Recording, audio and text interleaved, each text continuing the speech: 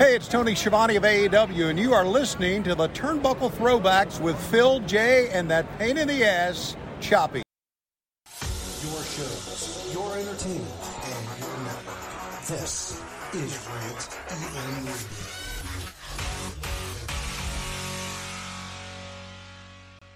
Remember, what this network wants, this network gets. I promise you that. Ladies and gentlemen, this is the main event of the evening. Broadcasting live from Shaolin, Staten Island. Freak Show Central. Where's that? New York City. The recognized symbol of excellence in sports entertainment broadcasting. It's the Turnbuckle Throwbacks Wrestling Podcast on Rant EM Radio. Proud member of the Shining Wizards Network and Dark Satellite Media.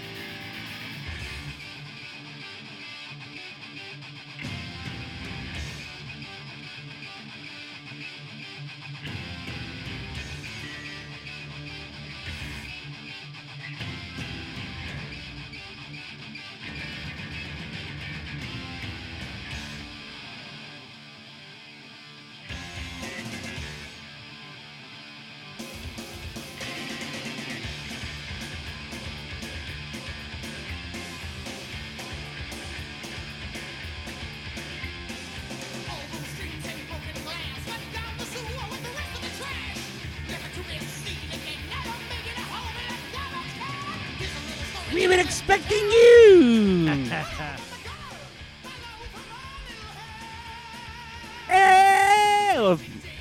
This is one of my favorite videos because Beavis makes fun of it. I was just gonna say, isn't I can hear this. You should know what this is. That's Iron Maiden, right? No, No? bite your tongue. Closer to home, Jay. I don't know. Overkill. That's Overkill? That's Bobby Blitz, baby. I did. Jersey's own. Oh. Ladies and gentlemen, episode 425 of the Turnbuckle Throwbacks Wrestling Podcast. Live on the Rant, rantemradio.com. We'll be live to tape in a little while anyway. Yeah. Part of the Shining Wizards Network, part of Dark Satellite Media. I'm Phil. I'm Jay. Yes. That sounded like Paul Diano to me. Bit, well, yeah, Paul, I think Bobby's got a higher range, though. Oh, far, yeah. But yeah. the whole video is this flying it's Overkill performing on stage, and then it's this cartoony, like, flying skull with bat wings, and then it's like, at the end of the song, it's like, we've been expecting you! Hold on, let me see if I can play it. Hold on a minute. Hold on, let me see if I can do it. See if I can play the end of it. Hold on, because Beavis loses his mind. Oh, God. Oh, let me see. Hold on. We gotta bring those guys back for a third time. Hold on a second.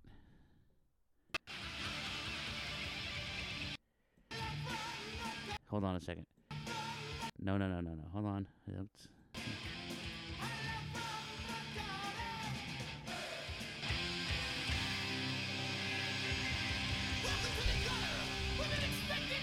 We've been expecting you!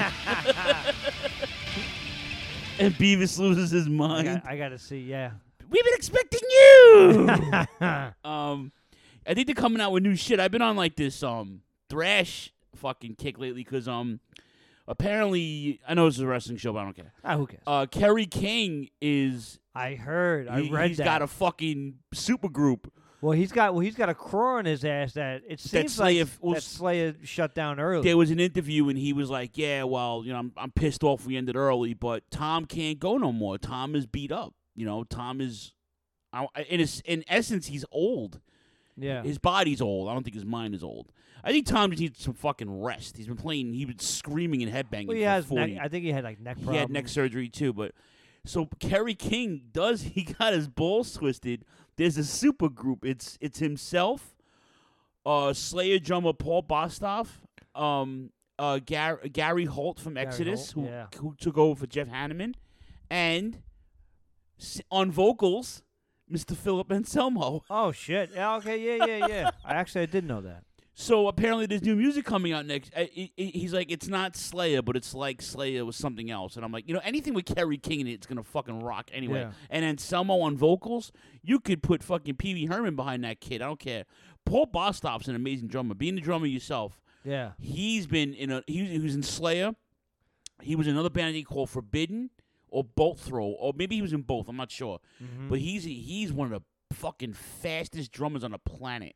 I mean, Lombardo's amazing. We talked about Rain and Blood being 35 years old like 2 weeks ago, I think, or last week was. I don't know what it was, but like Lombardo's, he's drumming for Suicidal Tendencies right now. Mm-hmm. That's crazy, But I'm excited for new music. But I like the old music. I'm listening to a lot of thrash, a lot of fucking Overkill, a lot of Anthrax. Joey Belladonna just turned 61 years old. Wow. I've been listening to a lot of Slayer last couple of days because I'm just angry. I'm not angry, I'm just in an angry mood, but exhausted, bro. How you? I know you've been all right. You doing all right? Doing very well. Yeah. No complaints here. Good. Everything is good. It's funny. Like I was saying to Phil, we're trying something new with recording it, earlier, and it seems to be working out. But it's a lot of things have to come in order, and so far it's been working out. So that means one time it's definitely gonna burn out because it's just my luck. I'm not anticipating that because I'm very pessimistic when it comes to anything but wrestling. So like I was telling Steph, was it yesterday or no? Yeah, I was telling her on she just came back from vacation. So I was telling her on Wednesday. I said, I'm just waiting for the fucking shoe to drop where he can't come show up anymore. Or he can't, She's like, you're such a bitter Betty. You're such a. I was like, you know what? It's not even about him. It's not Jay personally. It's just it always happens to me. Yeah. So Jay's like, all my plans are he comes in today. He's like, all my plans are half-assed. I said, dude, I've been half-assed since I'm 35 years old. I said, I just, and I told him, I made the sad truth to him that the older he gets, the more this is gonna work. The more he's gonna figure it all out because everything gets half-assed, and like I'm the planner, and nothing plans right for me. I hate like the other day I bought lunch. I didn't buy lunch, but I bought lunch for the crew at work, and I ordered the food, and I always fuck up the order, right? Always fuck it up. So they gave me. I ordered Chinese. I paid for it. They gave me the money. All the guys gave me the money. The girls, the whole crew. Actually, even my boss ordered food. So you're looking at like a $78 fucking bill, right? Mm-hmm. So now I'm like, all right. So now I said, guys, listen to me. I know you be on the phones. Some of you be dispatching, but keep an ear out. I'm going to read out loud this order. So in case they fuck it up, it ain't on me this time, right? Yeah. The order doesn't get fucked up, but like the bill, everybody came out to like the same amount with tax and tip, right? Except for my boss, who's on this fucking insane diet, who he wants a pint of soup. So the soup was like $5.25. I'm like, just give me $8. It was $8 for soup. I'm like, dude, tax, and the dude brought 7 bags on a fucking bicycle. Can we tip him? Yeah. He just shot me a look. I'm like, yeah, can you tip the fucking guy? He came from 72nd and 2nd Avenue, drove a bike with like 50 pounds of food and drinks, by the way, because everybody had to have, who wants the big iced teas, who wants soda, who wants this, who wants that, right? Those iced teas are amazing. They're big. So like, at least 3 of the guys, well, Sarah ordered it, and then Charlie and somebody else. 3 people ordered that too, and the dispatchers upstairs, everybody ordered food, right? So I'm like, so now it worked out to like, everything worked out, and I don't like Chinese food. I'm not a big Chinese food guy. Me either. Right? But I got like fried wontons and some like rice. I wasn't really feeling well anyway, and I said it was delicious going in. Coming out was a disaster. And that's how it always is. So now I figure, what can go wrong? I ordered the food. The food came out right. Everybody paid the money. And then I get sick. I'm like, I can't win. So I see your point. I don't want to jinx it. We'll be all right. I feel like once you have a more better of a plan implemented, we can record at a decent hour, not live, or we could stream it. It doesn't matter. Yeah. At least the fans know that we're doing this. It's weekly.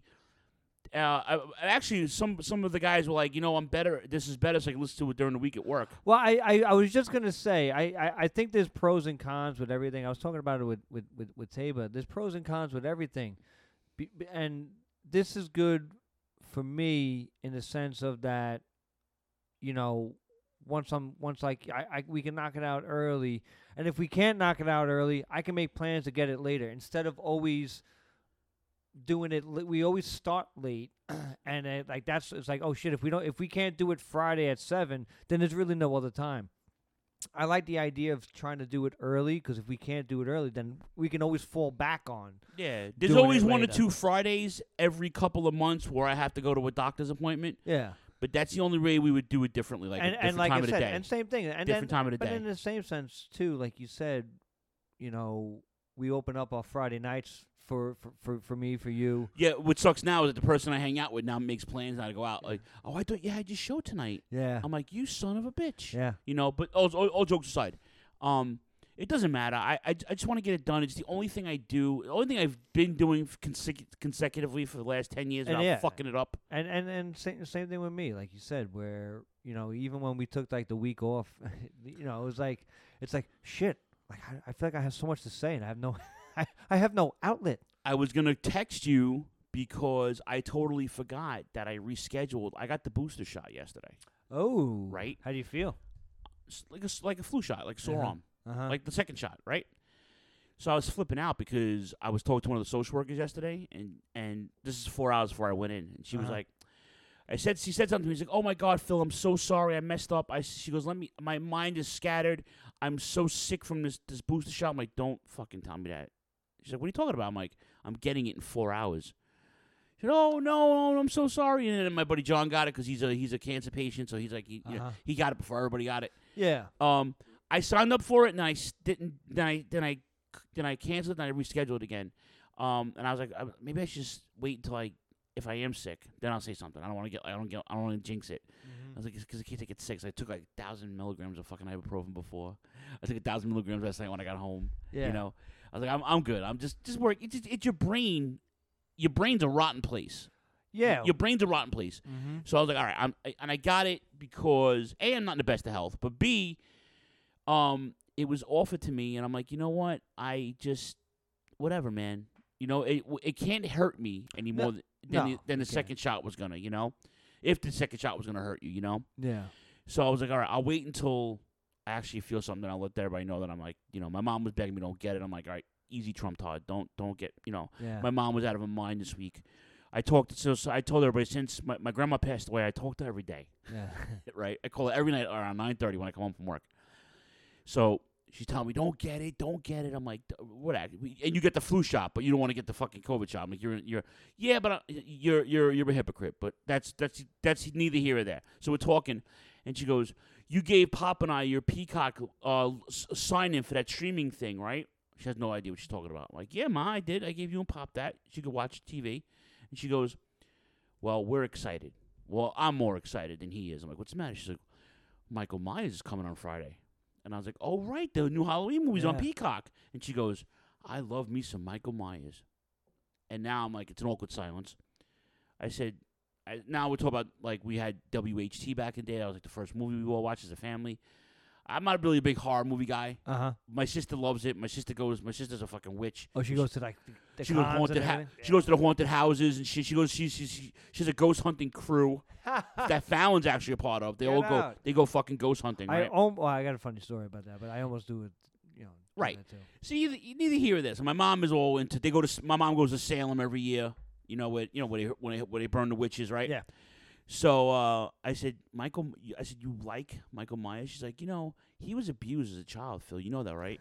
I said, okay. He was institutionalized, right? Right, Phil? I'm like, Mom, you're advocating for someone who's been killing people for 40 years. You are aware of that, right? She goes, he's not a bad guy. I'm like, movie character. This is somebody who fucking beat me for 20 years, okay? But not beat her kids, but like gave us whoopings when we deserved it. But like, this is somebody who is, Mom, you're advocating for a serial killer. She goes, it's not like you're looking at it the wrong way. I'm looking at it the wrong way. For 40 years, he's been killing people. For 40 years in the movies, he's been killing people left and right in his neighborhood. Mm-hmm. You see nothing wrong with this. Well, I didn't say that. No, Mom, but you kind of hinted at it. Well, you gotta admire Michael Myers, his drive. He doesn't run. He doesn't run to get his victims. Doesn't have to. He doesn't have to. He just he bides his time. He always walks. And it's like the little engine that could almost. Yeah. Yeah. He just keeps trying until he kills Jamie Lee Curtis. Is she still even alive in these movies? By the way, She actually stars in this movie. Oh, she's in the new one. And she looks like a lesbian version of her dad. Ah. So, yeah, Halloween tonight. If you guys are into the genre, have at it. Yeah. Not a big fan. When I was a kid, I watched all the Freddys and the Jasons because that's what kids do. I liked Hellraiser. Hellraiser. That's why I liked it. Yeah. Because the first 3 Hellraiser movies had great soundtracks to them. Yep. Right. Well, that's the 80s. That's what I'm saying. Nightmare on Elm Street had the same one. Same Dream concept. Warriors Dream by Warriors. Dokken. Yeah, Dokken, right. Yep. What's the matter, Joey? Tongue-tied? Kid falls in the bed, right? I remember that shit. But I'm not a big horror guy. Like, for me, it's just too fucking... I can't sit there. It's like watching... My ex used to watch Murder, She Wrote, right? Mm-hmm. Anything with a murder mystery or a horror movie, if I could tell you the plot in the first 30 minutes of the movie, I'm bored. Okay? The accountant did it. She's like, what? I'm like, that dude fucking did it. She's going to waste the next 45 minutes figuring out who did it. It's that dude. She's like, how do you fucking know that? I'm like, I'm telling you, I know that. And it was the accountant. Or with the fucking Camp Silver Lake and Jason, I'm like, she's dead. The black kid's always dead. They're going to have sex and get killed. Like, I can tell you what's going to happen to these fucking stupid campers, right? Yeah. So, I'm not a fan. I'm usually the same way with movies and TV shows. Like, if I could disprove, like, if something is completely illogical, it takes me out of it, and I just get focused on that. Like, but this doesn't make sense. Like, you can't walk through a room and then end up in the backyard. Like, it doesn't make sense. Whatever the case may be. But for some reason, with horror movies, I suspend disbelief. I can you're supposed to. Absolutely. But other shows I can't. But you do it with wrestling too, though. Oh yeah. Other shows I can't do it. Like I'll just be like, I'm done with this already.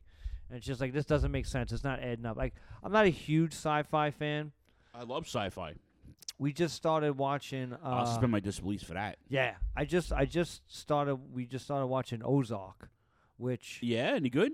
Yeah. Oh yeah. What is that on Netflix? Netflix. I think we're on episode 3 or 4. I got to check that out. Once again, it right away, the first episode, I was just like, oh boy. Like, it's just, and then I was like, this doesn't make sense. It's like a lot of things aren't making sense, but I was like, let me look past it. So I was like, because she hates that I'll just like tear apart a movie as I'm watching it. You can't do that. So, but yeah, Ozark so far so good. We actually watched Nightmare on Elm Street the other day. The first one? The first one, the very first one. I have them all on DVD. My sister told me, my middle sister, who you'll probably never meet because she's out of her mind, but Tony Lynn, if she makes an appearance. Tony Lynn was a big Nightmare on Elm Street. She's a horror person. She was a horror film fan too. Mm-hmm. But one year she bought like the box set of all the Freddys. Around 2007 or 8, and this is when I had just got my other apartment. I was like in Queens. When I moved back to Queens from Brooklyn, I was like, you know what? I want them DVD burners. I'm like, yo, give me that. So while she sat there and bullshit with me, I was like, let me burn this disc. And I burned like 8 discs while she was sitting there.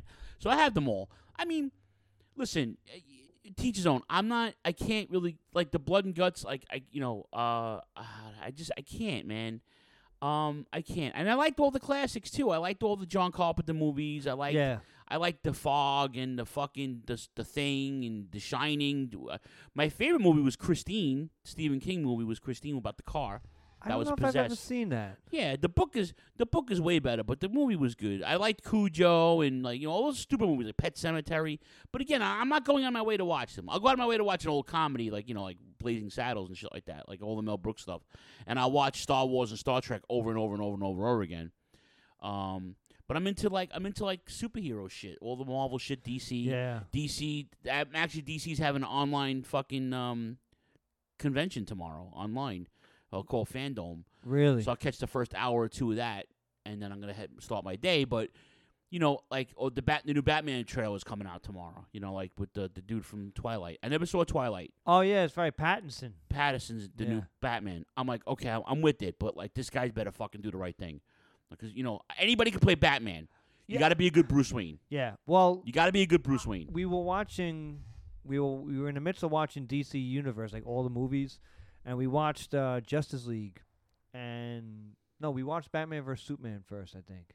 Well, whatever the case was.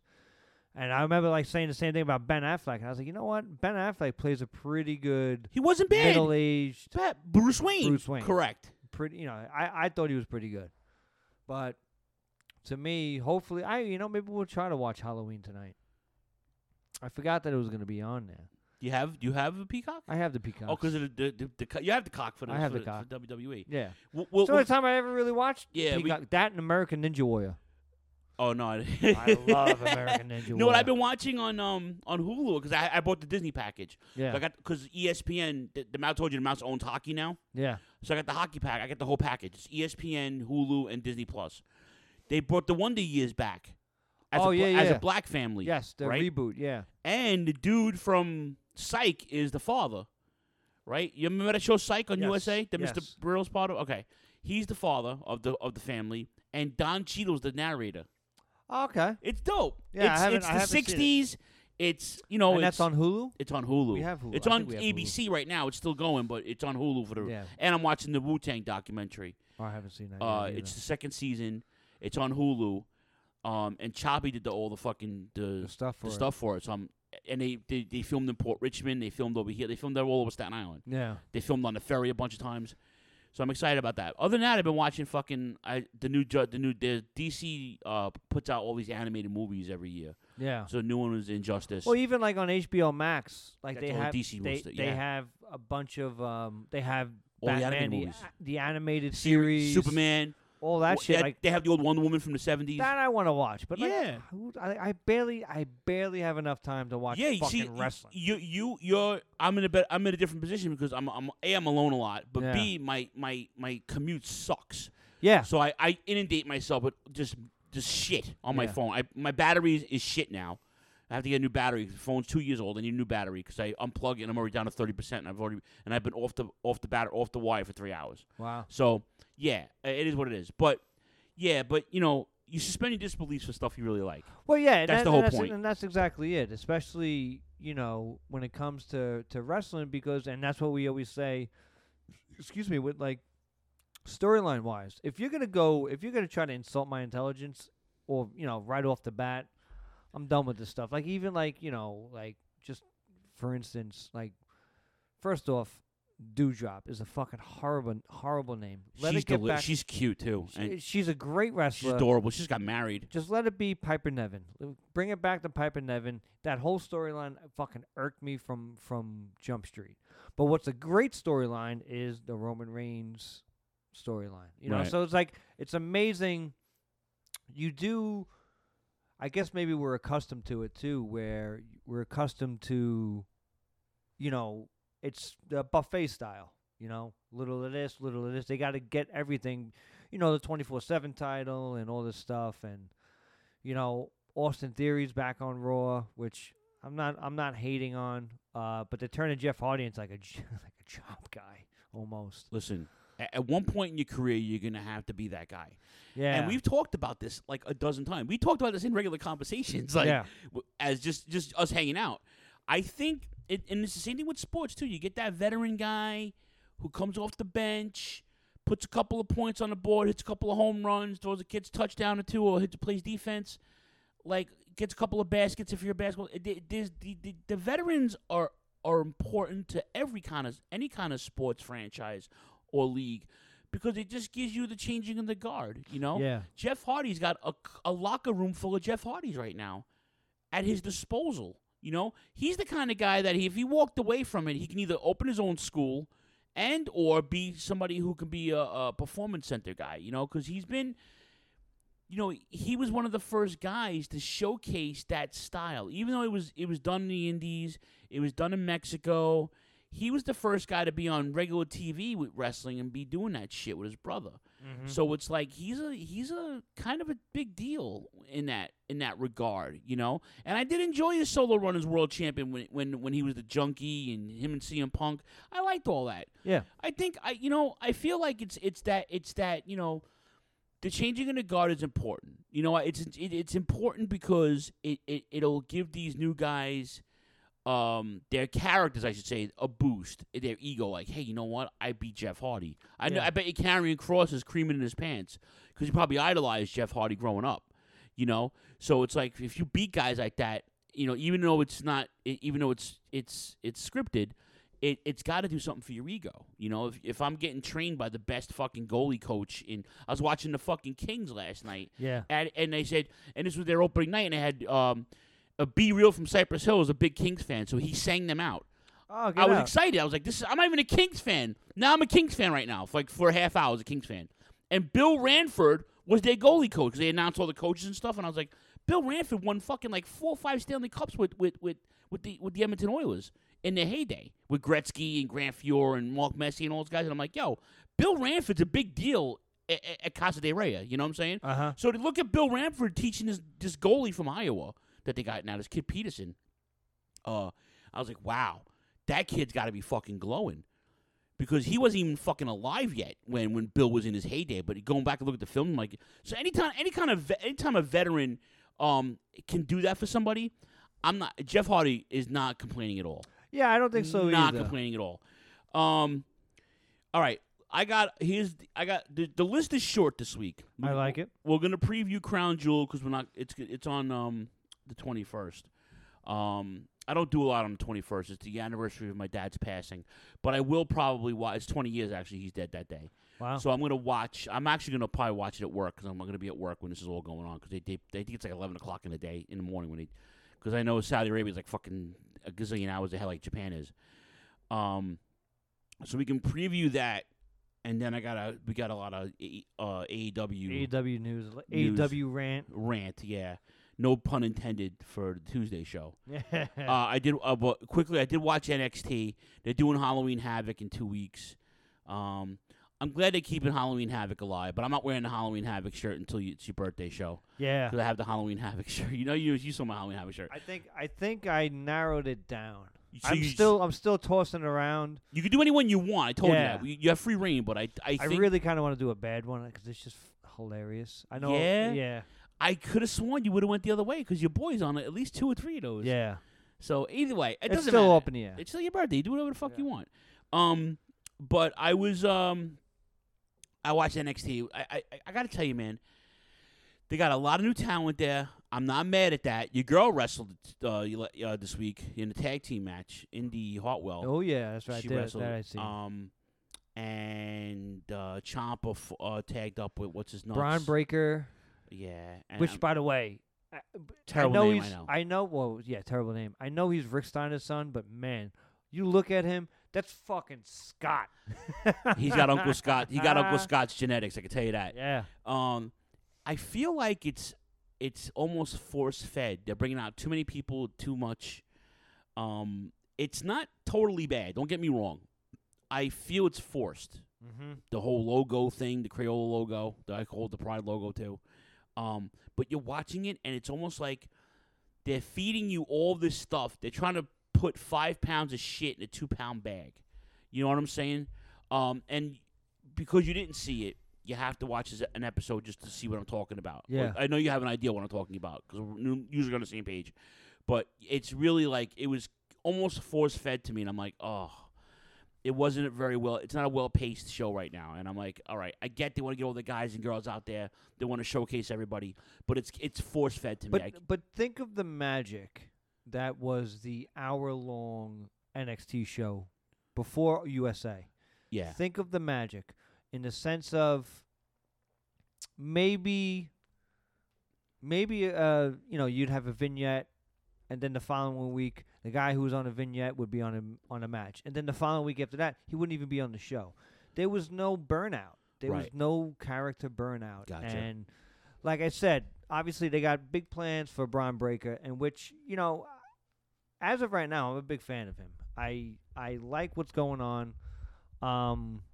But yeah, it's teetering on, all right, I'm already sick of him, almost like go away type heat. In the sense of that they're just trying to do too much. They rushed the title change. Yeah. Which was weird to me. Swerve Scott got beat up, and then all of a sudden Carmelo comes out and signs a contract It's almost like a money. It's almost a forced Money in the Bank. He signs the contract, hands the referee the fucking gimmick, and then all of a sudden he wins the title. And I'm like, they're big on him. Yeah. I'm not mad at that. The kid's talented. Yes. Uber talented. Especially on the mic and everything. No, he's too. good on the stick. He can work well. I like him. I like his look. I like all of it. The problem is though, it was forced to me.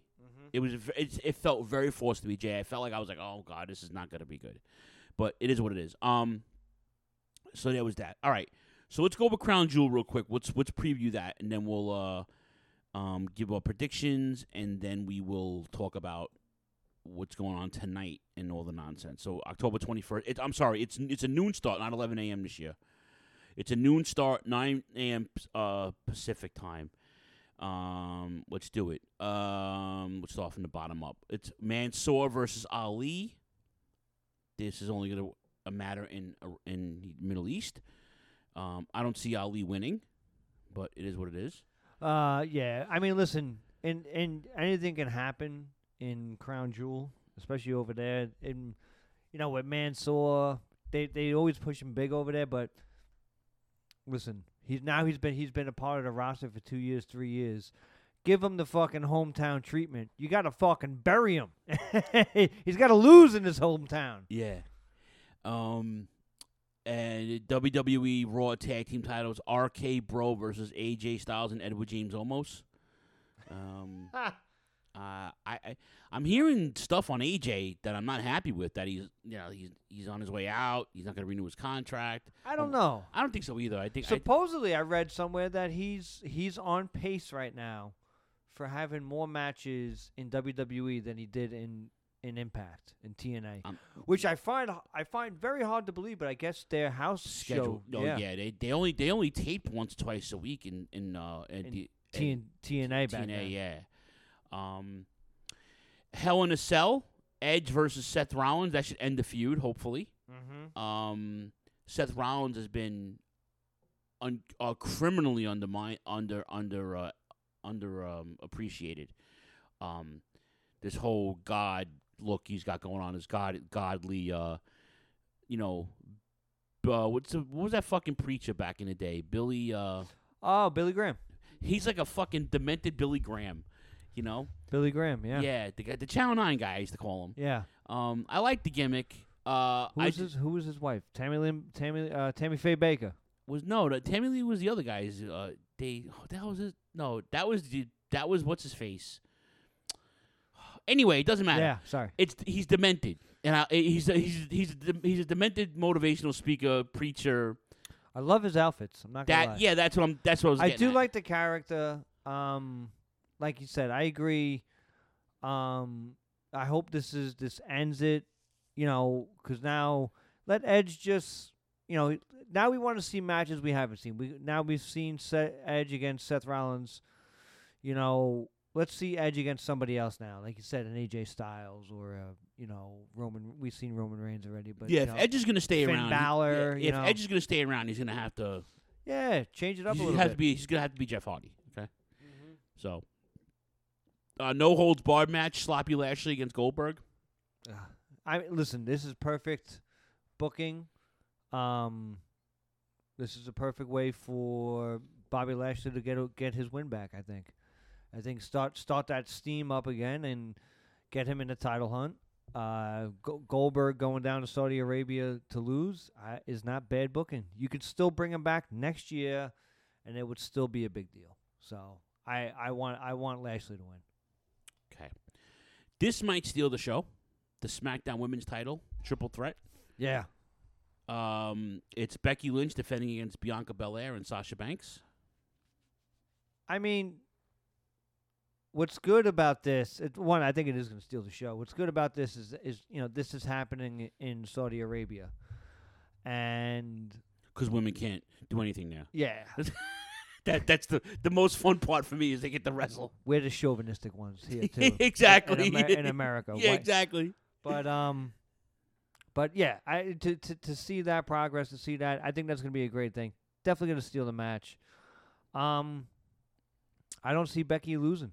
Not yet, at least. Not maybe not for a while, but Yeah, unless Sasha Banks wins and that's Bianca's in to get back into the title scene. Sasha Banks can pin Bianca, And that starts the feud. yeah. Because she doesn't care. And that would if that happens, that's the only way I see Becky losing and it makes sense. Yeah. Only way. Big E defends the WWE Championship against Drew McIntyre. Braveheart. I'm excited for this. Same thing. I don't want Big E to lose yet. Drew goes heel. What I'm afraid of is going to happen is they want to create some sort of hype on these Saudi Arabia shows. It's the first time in 2 years they've been back. I can see a quick title change, but I just don't want Big E's. I don't want his reign to end. What makes sense is a nice Drew McIntyre. Same thing. Yeah, Drew McIntyre heel turn. With Big E retaining, though. Yeah. Okay, yeah. And then after the match, maybe jump him, get some heat on him. Big E doing the rounds last weekend. I don't know if you saw that. He was on the Wilder Fury preview. Oh, get out! I didn't see that. And he was on College Football. There you go. Doing some shit. So yeah, good for him. Listen, there's one. He's got personality. Yeah, he does. Fucking hilarious, genuine, and like I said, what I want to see happen is I want to see a little mean streak. The seriousness come out. Yeah. In this. So right. Yeah, 100%. To me, like I said, especially they kind of they dropped the ball a little bit. You had a chance to have Xavier Woods against Kofi for a King of the Ring match, which I think would have been pretty interesting. That starts soon, or it started already? It started already. Okay. Yeah, Kofi already lost. He lost to Jinder, so which Ooh. leads me to believe that Jinder's winning the King of the Ring. Jinder's winning the King. I'm not mad at that. Yeah, I'm not mad at that. Who should win it is Sami Zayn, but oh my God! But he's not going. He's not invited, quote unquote, air quotes. He's not invited to Saudi Arabia because of his Syrian descent. Yeah, but that's ridiculous. That's another ridiculous. conversation. Yeah. But so leads me to believe that Jinder is going to be the big winner at Jinder my balls. Yeah. All right, and finally, Jay, the main event, the Universal Heavyweight Championship, the head of the table, love it, the Tribal Chief, Roman Reigns, the suplex assist. You see that? That's fucking awesome. Defending against Brock Lesnar. Love it. I mean, I'm gonna make a plea here. A plea? A plea. What do you plea? Who are you pleading to? I'm gonna plead to the masses. The masses. Is there any way we can get a match? Excuse me. You are paying Brock Lesnar God only knows how much. Can we get a match that lasts longer than fucking 6 minutes? This is a great storyline that you got going on here. You can carry this match. Roman is a monster right now. Brock Lesnar is always a monster. Always a monster, no matter what his haircut looks like. You could see some kind of craziness happening outside the ring. The Usos coming in, laying out Brock Lesnar, doing something that I could see. Let's all face it. Brock Lesnar can lose. To know which way, because you could see if Brock Lesnar's gonna win. You can have Heyman play the other side, like the little fucking slimy worm that he is. You could definitely have that. You could tell that story. But Roman Reigns over, without a doubt. All right, so you're asking for a longer match. Yeah. To feed the story. My question to you, and I guess to the masses, is: do we see a Paul Heyman swerve? I want to say no. Okay. Because I want to keep him there. I want to keep him now. Paul Heyman swerve on Roman Reigns. Yeah, no. I think maybe a Paul Heyman swerve on Brock because there's a history with him and Brock. I'm saying they've been together 20 years. Yeah, they've been associates for 20 years, in and out of the ring. So, and they're friends in real life. So it makes sense when it's better when they're friends because the story's better. Do you see any kind of swerve on that end, or you see him sticking with the plan? And I would want him to stay with. And Brock's still the face. In this? I would want him to stay with with Roman because but then again, I'm skewed because I love Paul Heyman. I love his promos are just always top notch. His character is great. On camera. I'm not questioning the stuff that happens backstage. Is another story, but the stuff that's happening, on the camera, there's nobody that can touch him. I want to continue to see him on my TV. So I hope not, unless you got some big plans for Royal Rumble with Brock. I see. That's the thing. I want to swerve, right? My problem is though I don't see a plan. Yeah, there's no plan inside. I don't see a plan. If you tell me a plan, then I'm like, oh yeah, then Paul Heyman should turn on Roman Reigns, right? It just goes to I couldn't think of anything. That's why I'm asking you and I can't see any future plans happening because Roman has to stay heel. Right. He's doing too good of a job to go the other way. Right. You can't have Heyman turn on him. Listen, we all know he's a weasel. We all know he's like a ambulance chaser of a lawyer. He's gonna. Oh, that's exactly what I was telling you. Like he's always gonna play both sides, and that's what we want him to do anyway. Right. So, but to kind of definitively turn on him, I would say no. Just let him continue to be his whipping boy. One of Heyman's best things was when he was with Punk. He didn't have to say a word. He was, he was over the top with, his adoration for him, and even, he wouldn't even say anything, but his looks and everything was always over the top. I always loved that about him. But you stick a mic in his hand, there's nobody fucking better. Roman Reigns is getting up there. I think, and you're hearing some great stories about Roman Reigns in the locker room. He's getting there, but where do you go from here? The only other plan is, come WrestleMania, who do you have? Who does SmackDown have now as a babyface? Now, who's beating Roman Reigns? That's the most important thing. Yeah. That's my. I don't. Again, like outside of Brock, right now, you give me a Kevin Owens. You give me. I need something. Yeah. I need something because again, we're getting really close to Survivor Series now, and then all of a sudden it's the Rumble. Yep. Okay, which is in St. Louis this year. Yep. It's in St. Louis this year. Okay. Next year I should say. I'm sorry. And then all of a sudden, we're 4 or 5 months away from Mania season already. Yep. But I think during the draft, I want to say, did Drew McIntyre go to SmackDown? Because you might be building up for that, So excuse me a second. Okay. Excuse me. Excuse me. I think McIntyre went to SmackDown. I think he got drafted to SmackDown. Which, by the way, this whole draft thing. Choppy posted something a little while ago about how it used to be a big deal. Now it's not, and I guess because they don't uphold it. Right, and there's a lot of validity to that. Choppy was very, very vocal about the draft. A lot of guys in the group was Rant and Turnbuckle Throwbacks were very into the draft. I love how everybody hates Raw and SmackDown, but when something pops off, motherfuckers are on that chat. You know what I'm saying? Which again, I don't care because it brings us more of a it puts more eyes on the product, that to say the least.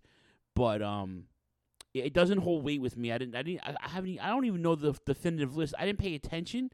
I have been so into playoff baseball and hockey that I've consumed myself with sports. And we'll get into that because SmackDown's being preempted tonight. It's gonna be on not preempted. I'm sorry.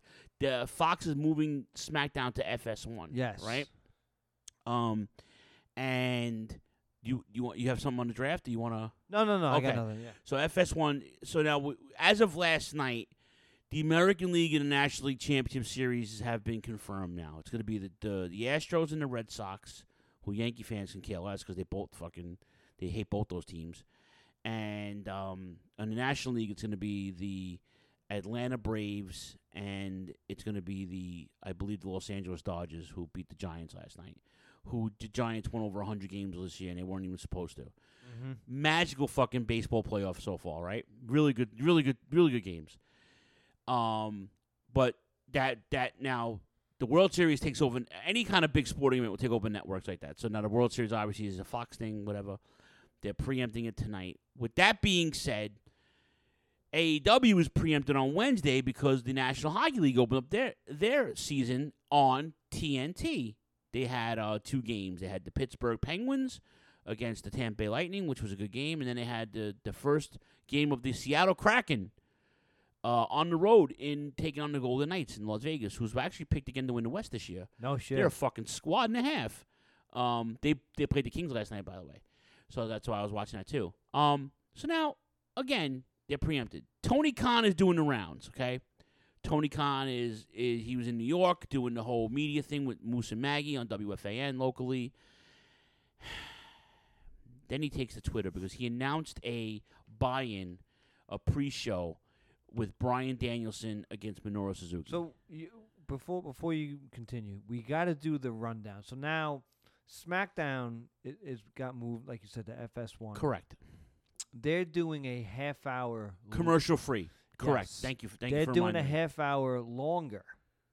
Yes, I believe. Yes. So they're 8 to 10:30 and commercial free. Yes. Not because of AEW, but because they were preempted. Yes. On the major network, and I don't think Fox is handling WWE the way they should be. That could be another podcast. Yeah. That's just me. It's weird to me that SmackDown's the number 1 show now. Yeah. Because growing up, it was always Raw, because Raw was the catalyst of all this Monday night shit, right? So now they do that. So what does Tony Khan do? He does the fucking buy-in with Minoru Suzuki against Bryan Danielson, okay? Who I believe they fought before, but I think back in 04, I think Ring it of was. Honor, I think it was, right? Back in 04. And then of course Tony Khan is plugging his show, and and we've talked about the money mark thing with Tony Khan and his 50-50 booking, which is for somebody who's doing this out of the box. He's having a lot of help doing it still. It's not that bad, right? Like I said, there's weeks where it's bad. We don't like it. And there's weeks where he's fucking brilliant. And even bringing in all these new cats in, all these big names, it's still on the cusp of being pretty good, right? Yeah. But then there's weeks where I'm like, what the fuck are they doing? I don't care if Britt Baker's headlining it. It doesn't bother me. Whatever.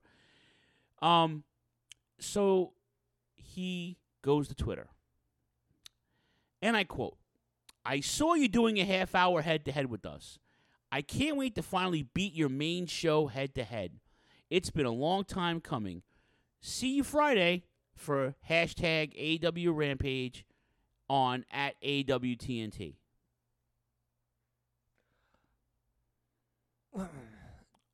So now here's my.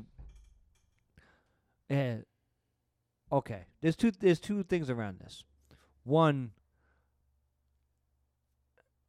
it truly and utterly does seem like a little Bischoff-y. Remember Bischoff in 96, 97? Oh, you mean when he went into the office of TBS and Turner said, "What could we do to be Vince McMahon?" And he said, "I want my own. We want our own show." Yeah. Give him 2 hours on TNT. Yeah, but in the sense of how Bischoff, and I love Eric Bischoff, by the way. I'm not nowhere near, and Bischoff will be the first one to tell you he got a little too big for his britches. He based his whole career on being too big for his britches, and he was in places he wasn't supposed to be. So, I think you hear this. There's 2 parts to this. I think Tony Khan is just trying to use the momentum. Let's look at this as objectively as we can. The momentum, as of right now, or maybe as of that statement, momentum's in AEW's court, 1,000%. Even though Raw, SmackDown, because they're new and they're exciting. Raw, SmackDown Raw's numbers are down, completely down. SmackDown kind of holding steady, but still down. Who watches wrestling on a Friday night? Well, but they're still pulling in decent numbers. But nothing else is on there. I'm playing devil's advocate because when you look at Fox's lineup, I don't watch any of these shows, but you have like the fucking Masked Singer, American which Idol, pulls in mad gazillion, and then their football games on Sundays. Yep. Okay, so let me tell you something. There's nothing else on Fridays. Yeah.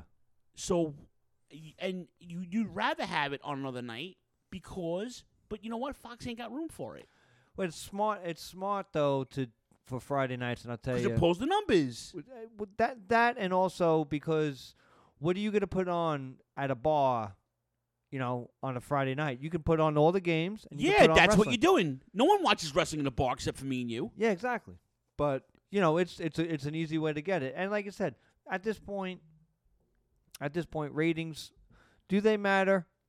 Yes and no. But nonetheless, I think what Tony Khan's doing, I think he's kind of dipping his toe in the idea of not a heel Tony Khan, but a character Tony Khan. I think if that was 100% legit, like he was just tweeting, obviously he was tweeting as Tony Khan, but as him, Tony Khan, that's a little ballsy of him, unless he had one too many pops and just started going into it. I don't know about that. But like you said, he never had Rampage never had a buy-in. So now what he's doing is he created the buy-in, and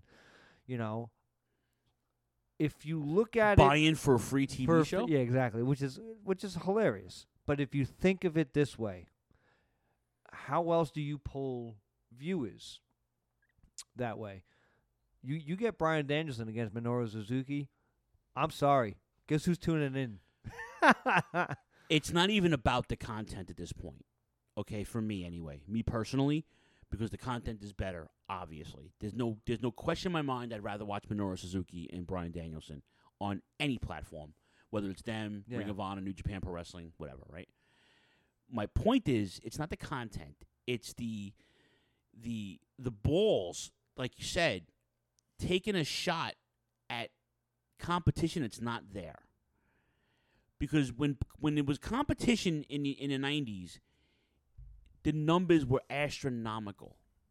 The audience was different. The era was different. The time is different. And I said this morning. I made a video for us today. Again, I always do videos on Friday, but wrestling is not as mainstream as it was 25 and 35 years ago. Okay? No one's clamoring around the set like they were to watch Raw and Nitro like they were back in the day. Okay? No one's buying pay-per-views anymore for two reasons. One, because you could stream them. Okay? That's one. And two, it's not as popular as it was. It's popular in our circle because of the subgenre that we have that loves wrestling. There's so many opportunities to watch wrestling now between the internet and streaming services and going to live matches again, right? There's no competition. There is no competition. You're going to compete with a YouTube show against a major billion-dollar company on a network that's going half hour, 30 minutes over for free, right? The incentive, it's the go-home show to another show they have later on in the week, okay? Yeah. So it's telling stories. I don't see a correlation. I don't see the point of you going on this media tour and then I can't wait to go head-to-head with you. Why? You know you're going to get better. You know you're going to pull better ratings. So it's like, and on top of that, when you were going against NXT, you were winning because NXT was pre-recorded. So you knew all the they went live every couple of weeks, but it wasn't that, they were few and far between, and the ratings were bigger because we all knew the fucking results of NXT. Mm-hmm. Okay? So when Nitro decided to go live, and Raw was pre-recorded, and they were ruining matches for them, but there was a competition. There is no more. I don't care how bad the product is up in Stamford. There's no competition anymore. Is Vince worried? Vince is always worried when the rating's down because he's getting paid $1 gazillion from these two different networks to put his services out there, okay? Yeah. So financially, he's worried. I don't think he gives two rats a pint of rat's piss for Tony Khan, okay? All Elite Wrestling or Ring of Honor or New Japan or GCW or any of these fucking feds, right? Because he doesn't have to. Okay? As bad as it is, it's still well produced. As bad as it is, it's making money hand over foot just by distribution alone and merch and streaming. I mean, again, there's no competition. Okay? You're a money mark, in essence. You're a fucking money mark. Okay? You took advantage of an opportunity, and God bless. Listen, if I had his money, I'd probably do the same thing because I'm a mark. I love wrestling. He is passionate. The Philly thing, you say it was hokey. Double A went in saying he's sucking dick. I know for a fact that Tony Khan would, as a kid, would get good grades in school, so his dad would fly him to Philly to watch matches. Okay? His billionaire father, what do you want to do? You want a car? You want a bike? No, Dad. I want to fly to South Philadelphia to watch fucking wrestling in a bingo hall. And I guarantee you, Mr. Khan was like, you got to be out of your fucking mind. You can have anything in the world. And you know what? That's why I like Tony Khan, because he loves professional wrestling. Okay, but I don't love this character, if it is a character. I don't think it is. I don't know. I don't know either. But I don't like this idea of him trying to compete with 30-minute free on Fox, okay, when you're on YouTube or Turner. Like, again, Turner's now getting into the sports game. They've had basketball for years. Now they got baseball. Now they got hockey. So it's like, you're never going to compete with major sports. Never. Monday Night Football, even on ESPN, will dominate for the last 50 fucking years, okay? No matter how bad the teams are, okay? That's a fact, okay? So Raw's been taking a beating for years, and it's been up and down Monday nights with football with them, okay? But it doesn't matter, okay? I don't think they'll be on Fox when their contract is up. I personally don't think it's going to happen. I agree with Double A there. I don't think it was too hokey bringing out the Philadelphia thing. That was hot for me. It was heartfelt because you know what? I like that. This whole competing thing, though, Jay. I don't. Again, and I don't care about the ratings. It doesn't compute with me. I don't see any real competition. I agree because once again we said it from as soon as they started. They should stay on their side. WWE is going to stay on their side. WWE, I think, with going and I'm just reading now. I think I have to make a correction. They didn't extend by a half hour. Their last half hour is commercial free. Okay, yeah. So what Tony Khan's doing is adding. So he, once again, like you said, maybe he gassed his head up. Maybe somebody's in his ear. Whatever the case may be. I feel my opinion of Tony Khan, like you said, is as a wrestling fan, I think he is a great down-to-earth guy. Like every story you hear about from people about him is how good of a guy he is and how knowledgeable he is. But you like to say that power doesn't change people. Absolutely, definitively, power changes people. And I'm not saying he's got power, but I'm thinking he's got the momentum swing. He may be using it. Whatever the case is, I'm reading from he had an interview with the Post that he said that he can go commercial free too. He goes, I got more money than WWE. To me, he personally has more money than WWE. Yeah, right. He's a fucking billionaire. But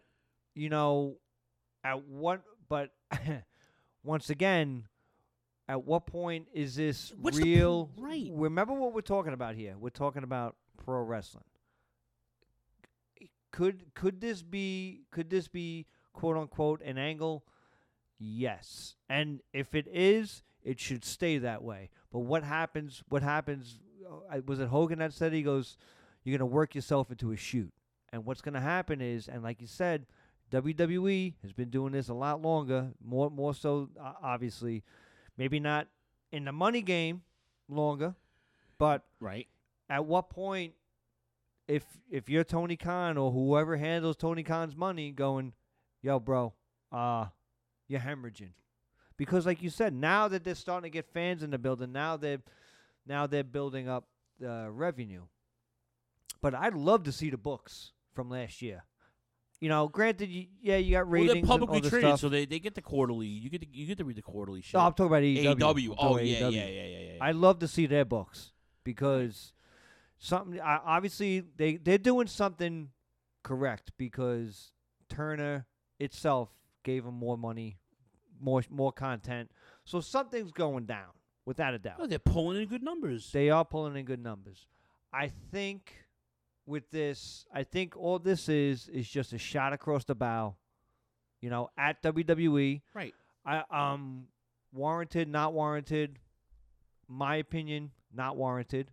I think what you should do is stay on your side. Stay in your lane. You dude. have the online, without a doubt, you have the online community.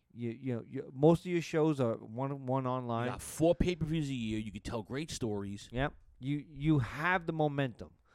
But like you said, maybe whatever Tony Khan was portraying on Impact, he was coming in as I was calling him Hollywood Tony Khan.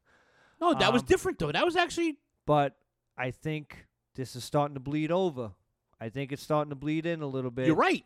And what Vince does with his competition? He buys them. Yep. He bought WCW. He bought ECW. He actually lended ECW money to stay afloat because he knew the concept was genuine. Because Paulie was a terrible fucking businessman. Okay. So, and he bought Territories video libraries. He bought his competition.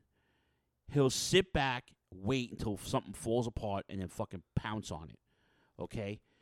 You know, I could see any of those fucking top stars that they have in 10, 15 years showing up on fucking Raw, SmackDown, the Bucks, Omega, Hangman Page. Because you know what? At one point, they all wanted to be there.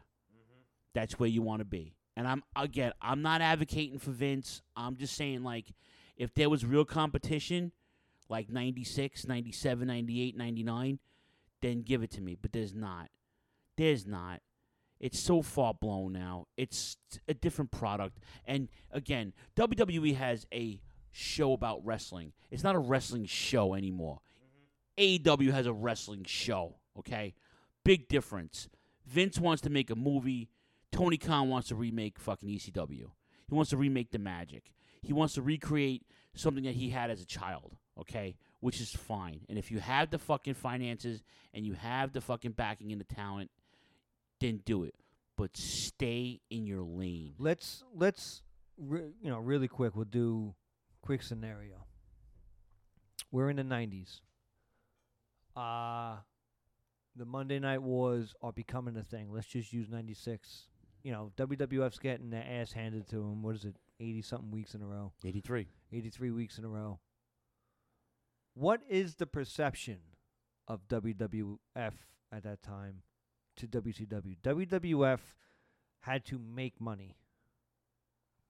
And the perception of WCW was Eric Bischoff, Golden ATM. All he had to do was just knock on Ted Turner's door.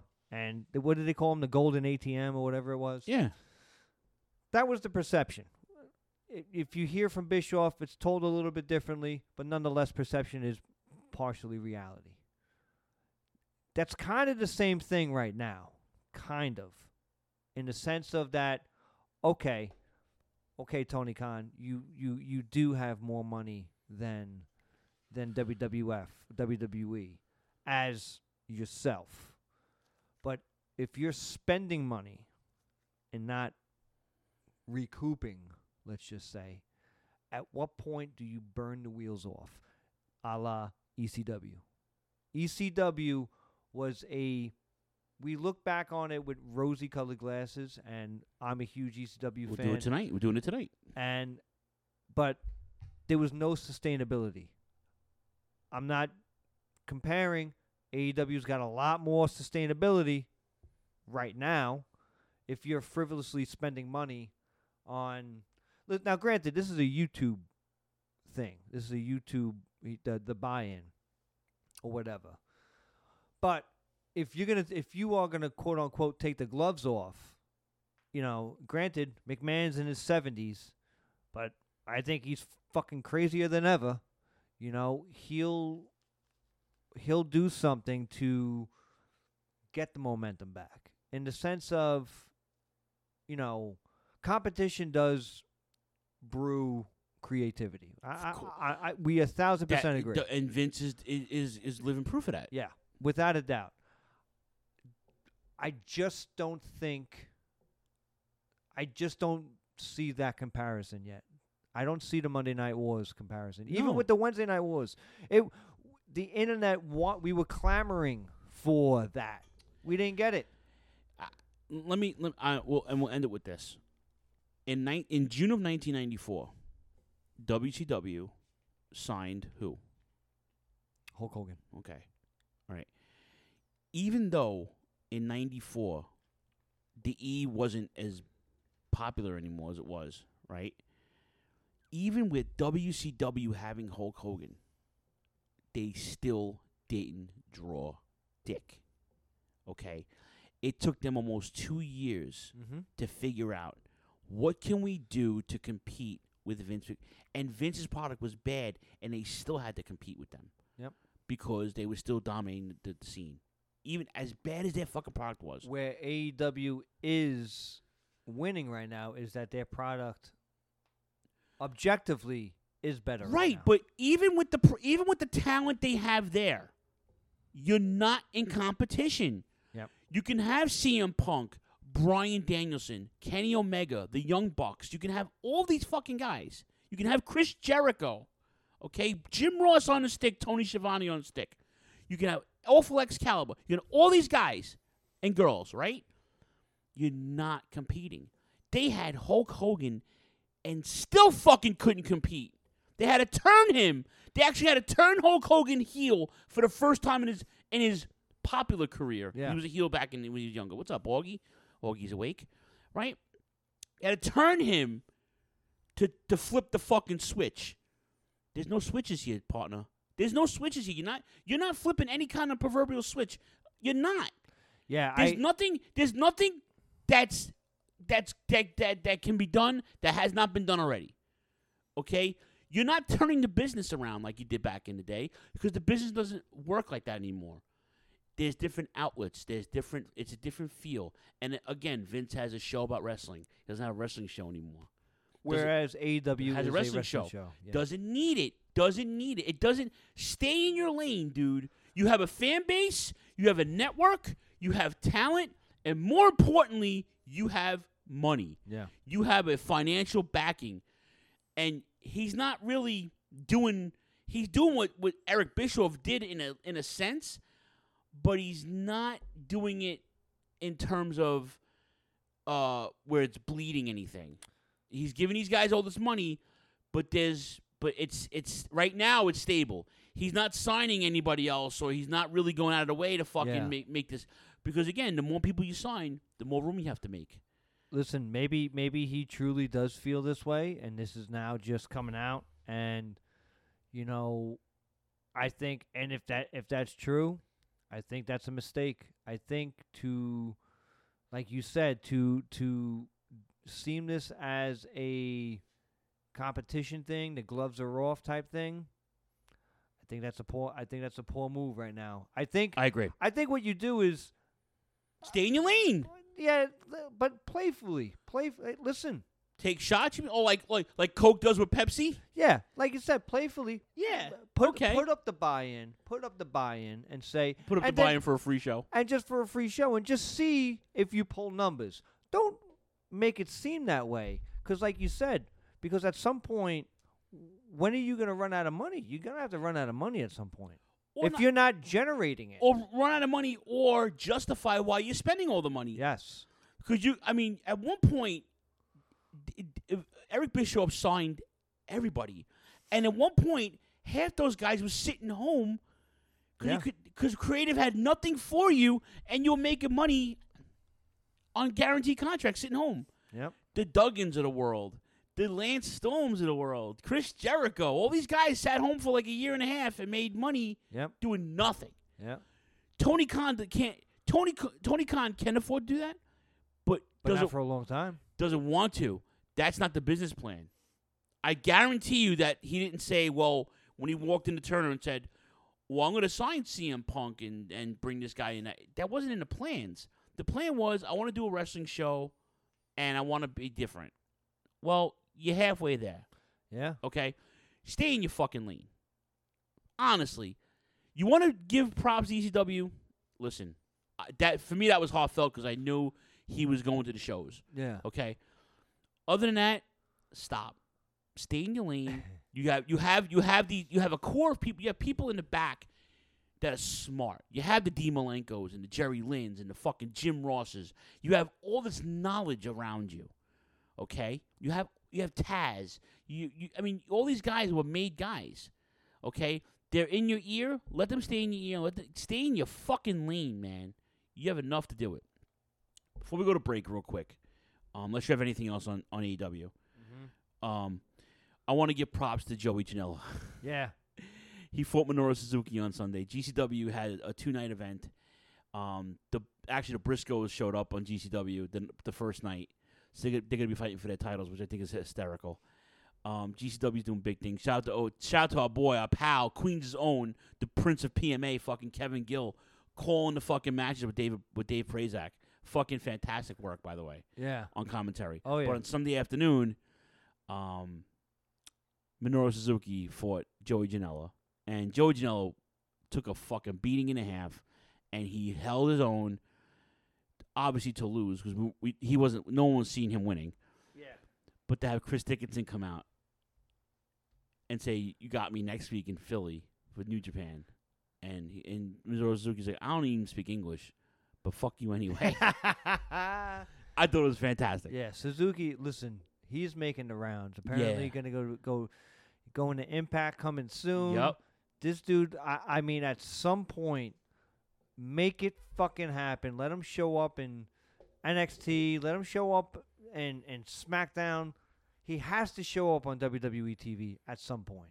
That's what I want to see. I know it's probably virtually impossible, but let it happen at some point. And you know, I actually wanted to comment too. Daniel Garcia is wrestling everybody at this point. He's a big deal. Oh, he's going to be a big deal, I should say. So He's going to be a big deal. All right. We have a nice show to play for you. Hell yeah. A nice throwback for you. We'll take a quick break. Let's plug our friends. And our Blood and Guts Tour 2021 continues on Turnbuckle Throwbacks. Yes. And we will be right back. Let Alfred Hayes take us to the break. Promotional consideration paid for by the following. Are you tired of being uninformed? Together, we can change all of that. Experience a podcast like you've never heard before. You'll gain knowledge, have some laughs, because we believe this is the last AEW podcast you'll ever need. Join us every Wednesday night at 10:15 p.m. on rantemradio.com and Facebook Live. We can also be found on all major podcast forums as part of the Shining Wizards Network. So stop listening to inferior AEW podcasts and bring a new podcast into your life by joining us. Join the Mark Order Podcast. Follow us on Twitter, Instagram, and TikTok at MarkOrderPod and on Facebook.com/MarkOrderPod. Don't forget to tag us on social media and use hashtag #JoinTheMarkOrder, because if you don't find us, we will find you. Everyone knows a lot of things can change in the span of 10 years, but when it comes to professional wrestling podcasting, one thing is still guaranteed. The Shining Wizards is the only place to get all the latest wrestling news, interviews with the greatest guests, and of course, tons of laughs in discussing the world of wrestling. The show is still available on Monday nights at 7 p.m. East on rantemradio.com and Rant Entertainment Media on the TuneIn app, and it's still available on all podcasting platforms. To check us out, head over to shiningwizards.com, where it's still wrestling talk and talk about wrestling. Are you tired of being told what to think and believe by Hollywood elites and politicians who just don't care about you? Tired of not getting the truth when you watch the news? Tired of trying to figure out what pronoun to use? Tired mob mentality when all you want to do is think for yourself and make up your own mind? That's where we come in. This is Justin. And Vince. Your host of Inconclusive Breakdown. We are a weekly anti-PC podcast bringing you entertainment and current event news without any spin. If you want to truly stay informed on what's going on in the world, then give us a listen every Sunday, anywhere you get podcasts, at least till Zuckerberg and Twitter Jack deplatform us. And as always, we're proud members of the Shining Wizards Network.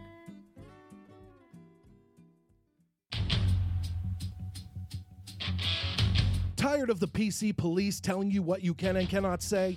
Want a show that travels back to the 80s and 90s where the badass hosts have beaten down cancel culture on 3 separate occasions and carried on to gloat about it? Since 2013, The Midnight Jury is that show. Travel back to the malls and arcades, pop in your VHS, and join us where the 80s and 90s return from the dead. Conan, tell them where to find us. WLWstudios.com, home of the Midnight Jury podcast hosted by Midnight Mike and Calvin Brody. Also available on all major podcast platforms via the Shining Wizards Network, and join in the conversation on Twitter at Midnight Jury.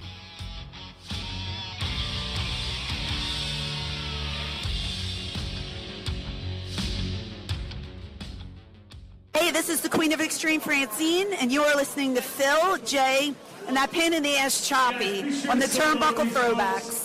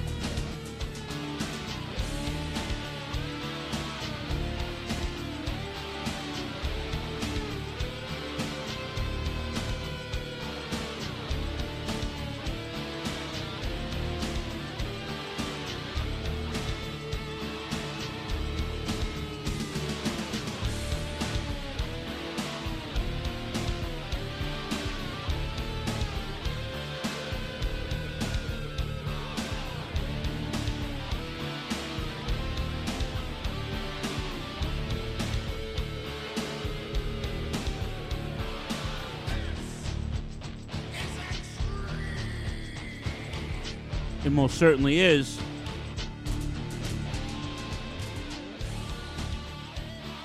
All right, we're back. Turnbuckle Throwbacks, episode 425. It's Phil, it's Jay. It's Friday. You know what that means? It means nothing. It's your throwback. You want to sing the throwback of the week? No. I don't know why I started that. Right. We started this new thing with Malika where she like a new song will be on, and she does, and when she sings it with no music, she turns it into like every 90s R&B song. She'll just do like the fluctuations thing. So they just came out so naturally. Yeah. And now, here is your Throwback of the Week, sponsored by the Shining Wizards Network and Rant EM Radio. It's your Throwback of the Week. It's the Throwback of the Week. You should have Malinka sing over this. Oh God, and we'll play it as a Throwback of the Week. She will love it. Oh, that's hysterical. All right. It is our Blood and Guts tour continues. I don't know why I didn't think of this 9 years ago, but I think every October now we'll do Blood and Guts October. Yeah. Because it's brilliant. But and just really quick, everybody, please go out of your way, watch some FMW stuff. I mean, I don't know if it's nostalgia for me or if it's maybe just I'm clamoring for something, but like a lot of these matches were, I mean, granted there was a lot of jump cuts and a lot of editing, it wasn't for the video. you mean? Yeah, for the video, but you could still get the feel of the match. Like the crowd was just so into it. It's basically ECW Japan. It really is. Because you had all the elements there, and Paul Heyman was smart. He took a concept that was in Japan, and he admitted it in his promo that he cuts in the video. And he fucking it's pretty awesome for its time. And just to piggyback on what Jay was saying about the crowd. The crowds were hot. This was, and just like the States, ECW was hotter than WWE, WWF, hotter than WCW, right? And this was hotter than All Japan, hotter than New Japan. New Japan, All Japan was phasing out. They still had some guys over there, but there was it wasn't the mid '90s anymore. It was like this is the late '90s now, and it was just. I'm not saying it was bad. I'm saying it was the audience wanted something different, and basically. They got that. So when Paulie had enough clout and had enough of a reputation that he brought this thing over with him and obviously Terry Funk and Atsushi Onita, they decided to tour. And they took 3 days of a tour, 4 days of a tour, I think Jay and I were just talking about. And it was videoed it was called Super Extreme Wrestling War. And it was a series of events between ECW wrestlers and FMW and Wing and Zen wrestlers. So, real quick, Zen was a wrestling stable. It wasn't really a fed. It was a stable in FMW, right? It was almost NWO. NWO-ish. It was founded by Onita. It was based on the New World Order. But upon its formation, it wiped out the Wing Alliance. Yeah. Wing and then Funk. Which Wing was like kind of like the original NWO type thing, and this is just another take on it. And Onita was babyface, huge babyface in Japan. And this was a great way to get him on the heel side. I wish the video had subtitles. But there was a heel turn at the end of this, forming Fukigun. Yeah. To merge Fukigun and Team No Respect. Yeah. And Team No Respect was it was Ganosuke, Kanemura, and Hito. Yeah. Who turned on Onita. We'll get into that in a few minutes, but so this whole Super Extreme thing, there was 4 days. The first day was in Kamizawa Gymnasium in Tokyo, December 19th. The second day was December 20th in the Osaka Sports Center in Osaka, Japan. The third place and the fourth place are now New Japan Staples, which is the Aichi Perfecto Gymnasium, which is in Nagoya, Japan, which was who Doc Death Steve Williams lived there with Terry Gordy for a while in Nagoya. They were billed from Nagoya, Japan, actually, when they toured. And then, of course, the infamous Kurikan Hall, December 22nd, which is it's in Tokyo, which is basically the ECW arena of Japan. Kurikan Hall. Also, if the Hammerstein Ballroom, which I forgot to mention, is doing a GCW show. Which was there's already talks of. I talked to Mott Spock yesterday. He's actually flying in for it. Oh, no shit. So they want to get a whole crew for that. It's in end of January, so it's a Saturday or a Sunday night. So I told him I actually want to get tickets for Hammer for Christmas. I told him I'd try to, because he's excited too about it. GCW is like the new ECW. It's really fun to watch. But Kurikan Hall was, so this talent exchange between ECW and FMW produced this fucking 2.5-hour video, right? And it basically showcased everything Onita and Paul Heyman had been doing at the time, right? So Onita's got this thing with the factions and with Zen and the team. What is it? Team No Respect and Fukigun. It was Fukigun was actually Chris Jericho was in Fukigun. In the War promotion. In the War promotion, correct. So this is again, if like Jay said, the matches were good and they had fucking stories. So they put out this video, which is insane. Total combined attendance is almost 16,000. Yeah. And these places aren't that big. And like I said, this is Japan's what? Third, fourth promotion? You know what I mean? Like New Japan, Old Japan, always on top. There was also Big Japan out there. Was another one. The DDT was coming along. Yep. So I mean, those aren't. I mean, I guess those are small numbers in essence, but they're not that small. Yeah. All right. So there's a lot of matches on here, and I know Jay's got somewhere to be in a little while, so we can breeze through them and just tell you. We'll post the. I'll post. One of us will post the actual card later on. Yeah. So you guys can follow along as you're watching. As you listen to our throwback, which we hope you do. So let's get right into it. So like I said, December 19th, the first match on the video was Mike Awesome against Tommy Dreamer. The Gladiator. Yeah, Gladiator Awesome. Yeah, he was actually a big deal. He was huge here. Big in Japan. Yep. And Japan loves the big guy Jin, as it is. They do. And oh, it wasn't this match. I just laughed. I just thought of something later on. But this match I like. Tommy Dreamer, at this point, this is 97, he's coming into his own. That character is, like the quiet badass, cracking his knuckles in the corner, but deep down inside, he's just loving being in Japan. As a huge wrestling fan himself. Yeah, at this point, ECW had the first pay-per-view. They're getting TV. They're getting all the scrap. And now Tommy Dreamer is hand-in-hand working with Paul Heyman with booking and merch and has built a friendship and a bond with Terry Funk. Yep. Which, because he needs something to do now that he's not wrestling Raven anymore. This turns out to be a blessing because Tommy Dreamer, like Jay said, he's that quiet type. He's the John Wayne, in the corner. Like, he's something, but you don't know what he's going to do. Yeah. Like, I was a little upset that Beulah didn't come out during this. Beulah's in the tour, though. We see her later on. Oh, yeah. She's actually prominent in one of the matches. Yeah, Mike Awesome beats the dog shit out of Tommy Dreamer. Yeah. Literally. And it was like, not even close. He bumped. Tommy Dreamer did a Ricky Morton and bumped the entire match. And Mike Awesome, at one point, the fucking sitting powerbomb to the table outside the ring, the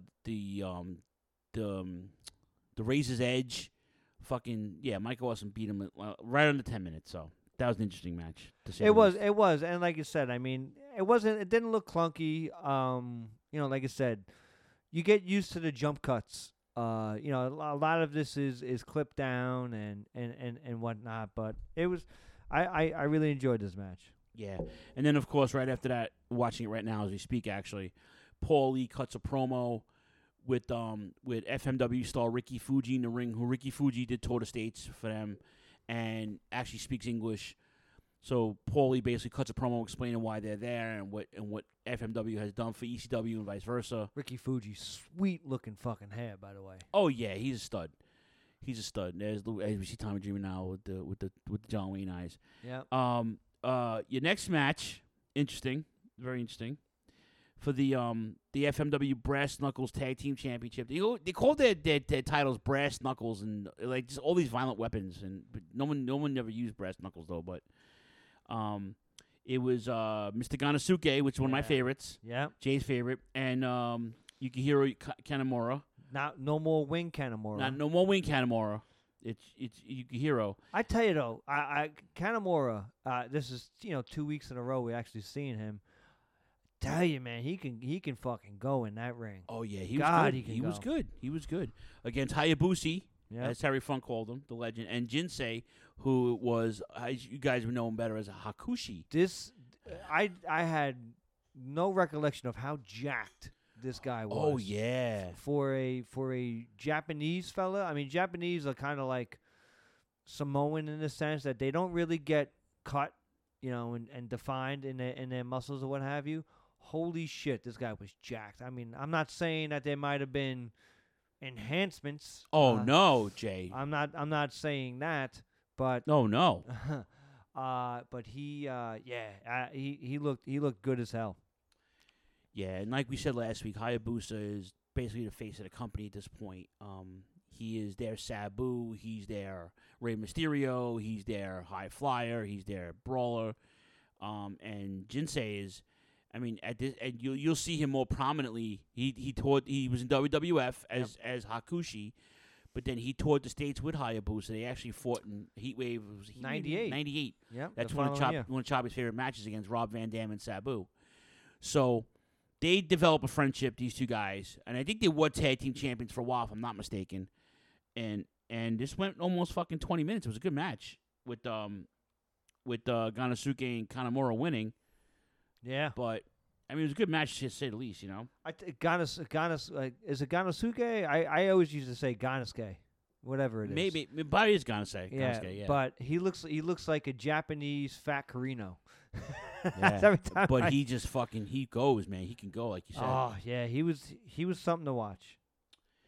Your next match, one of my favorite matches of the card. Actually, I enjoyed this a lot. I actually had to go back and watch it because I was working, I was busy, and I had to rewind it. Atsushi Onita versus Masato Tanaka. God, Onita. 20-minute match, by the way. And I really, and it was funny because they kind of they were not a lot of jump cuts in this. They kind of let this match play out, which I was kind of glad about. Onita hurt his knee in the 80s. Kind of in a freak accident, slipped on the floor on a wet mat. Yes. And but you can't tell here. You can't tell. You don't see him hobbling around. He's not wearing no Austin knee braces. Like, he's just in there, like, getting it done. And that was the norm too, though, over there. I think he was, he was on a quote unquote part-time schedule. I don't think it was as part-time as probably as he would like. Well, this was leading up to the heel turn, so he was probably, with the turn on the stable breaking up. So yeah. I feel like this was his not his swan song, so to speak, but his introduction to, like, taking a bigger role in the company and not being prominent. Does that make sense? Yeah. Yeah. But and like you said, he comes out and the crowd is just they kind of swarm him in the sense of, and it's not the good, like when Hanson would come out, Hanson was a heel, but people wanted to be near him anyway. Like they were kind of going at Onita, kind of with like a little heat, like, this guy fucking let us down. That's what kind of I wrote down for this, and at least that's what I got. And the crowd was just eating it up. Everything, I mean, everything that these guys were doing, the crowd ate up. This is not your traditional New Japan clap, clap for a chin lock. Right.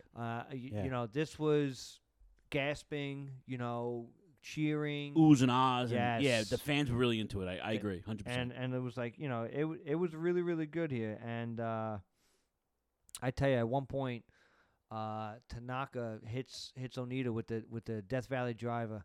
Just, I mean, obviously Cena was so ruined, that move, like the FU, because it was always a safe move when John Cena did it. Yeah, but when Louis Spicoli did it, or Tommy Saturn. Dreamer, or Perry Saturn Perry Saturn ran with his. Yes. Like, did a running with. He did people say Louis Spicoli had the best Death Valley Drive, rest in peace.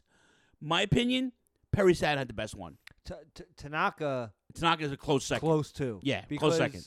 Because it was at the last second where it looked like he was just going to throw him on his head and just protected him on the way down. Yep. Masato Tanaka, enough cannot be said about him. He is really, really good, and I love this match. I know he only had good matches with Mike Awesome in the States, but he was really I think he still wrestles. I think he's slimmed down. Yeah, he's not as big as he was. He's probably got more scars, but by the time he gets to the States, he's a Japanese Sabu at that point. So, what's your next match? Next match I got was that the 3-way? No, Jado and Gato versus the Dudleys. The Dudleys, okay. Jado and Gato, you guys know, right? Yes, versus the Dudleys. Gato is Gato and Jado of New Japan. I was gonna say, I thought there was Terry Funk against Sandman versus Bubba Ray Dudley. That's the next one. That's the next one. I got you. Jado and Gato versus the Dudleys by Jado and Gato. Is it Gato? Yeah. Gato's the booker of New Japan. Him and Jado were a team for 20 years. Jado was now the manager of the Guerrillas Destiny. Yes. And Evil. So they're still prominent. They still wrestle. They're not as good, but they were a team back in the day. There it is right here. Yeah. Then you have They like I said, Dudley Boys. I really enjoy. There's something like Bubba Ray, clearly influenced by, the Hansons, Brodies. Yeah. It's clear as day. This match might have been first. I apologize. Yeah, But we'll go back to it. Yeah, we'll get back because it was a funny moment in it. But I love. Listen, I know how you feel about Bubba Ray. I just actually read something this week about them that it kind of it was weird, That they don't do business anymore. Yeah, I saw that too. Yeah, And then Velvet Sky went on Twitter and was like, "Well, he's Devon's lying," and all of a sudden, then the tweet gets deleted. It's just bullshit. I can't stand that drama. Like I said, maybe we'll go into it another day. But it doesn't sour. I love the Dudley Boys. They want them. They're like you said. This shows you the generation gap once again. I always love pointing it out. Is how the Road Warriors, and we can always talk about it. But like the Dudley Boys were my Road Warriors in the sense of that they were long-standing, decorated, all this stuff. I love watching them in Japan. I loved the cursing in the match. He's doing his own commentary almost. Essentially, he did that a lot. Actually. Yeah. And like I said, Jado and Gato, excellent. God, these guys were just. They were a team for like 20-something years. Yeah, these guys were just taking bumps all over the place for these guys. They look like they worked in a fucking sushi bar, but they were with their gimmicks, but. They fucking went, Yeah. And this was a 20-minute brawl, almost 20-minute DQ. Yep. And like you said, he throws, and it was funny because like the match gets. I even loved the part where the ref takes a bump, and then, I think it was Gato and Bubba Ray. Towards the, I pretty much at the end of the match, they were going. They went to go throw the referee over the top rope, and little comedies sprinkled in. You could see, I don't know if it's just Onita, but I think they always say Gato is hugely influenced by Memphis wrestling, Southern wrestling. Because he toured the States, though. Yeah, that's and why. I think you could, it bleeds right into this match. I enjoyed this match as well. FMW is really not known for following of tag team rules because there was no legal man. I noticed there was a theme I noticed throughout this whole thing. Like, somebody get thrown out to the outside, and it was like the 8-man tag or something. You get thrown out to the outside, they're pinning somebody else. But we're not going to hold their feet to the fire with that. Not at this point. Yeah, so it was a double DQ. We're going to go with the three-way dance, right? Between Terry Funk, Bubba Ray, and Sandman. They had this one part of the match where I forget. Was it Barely Legal? When was Barely Legal? 97. I know that. September 97? Yeah. September 97. No, Barely Legal was April 97. April 97. Because I wrote this down wrong. So I skipped Gansuke and Kanemaru versus yeah. Yeah, we did that. Go ahead, I'm sorry. Go ahead. So they did that. There was a spot with Sandman against Terry Funk against. It was an elimination match. Yeah. Yeah. And, in the ECW Barely Legal, Sandman would go to the back and he'd come out with a new weapon, a trash can, a ladder. And he had this thing where he would throw it into the ring and hit fucking Terry Funk with it. So when I seen Sandman go to the back and come out with a ladder for this three-way match, the first thing I said, I was like, oh, that's going to land on Terry Funk's head at some point. And then Terry Funk's going to use it as a weapon. Yeah, and then he did not disappoint. This match was goofy, I think is a good way to put it. Didn't last very long. Didn't last long. Funk pins Bubba first. Yeah. At 6:32.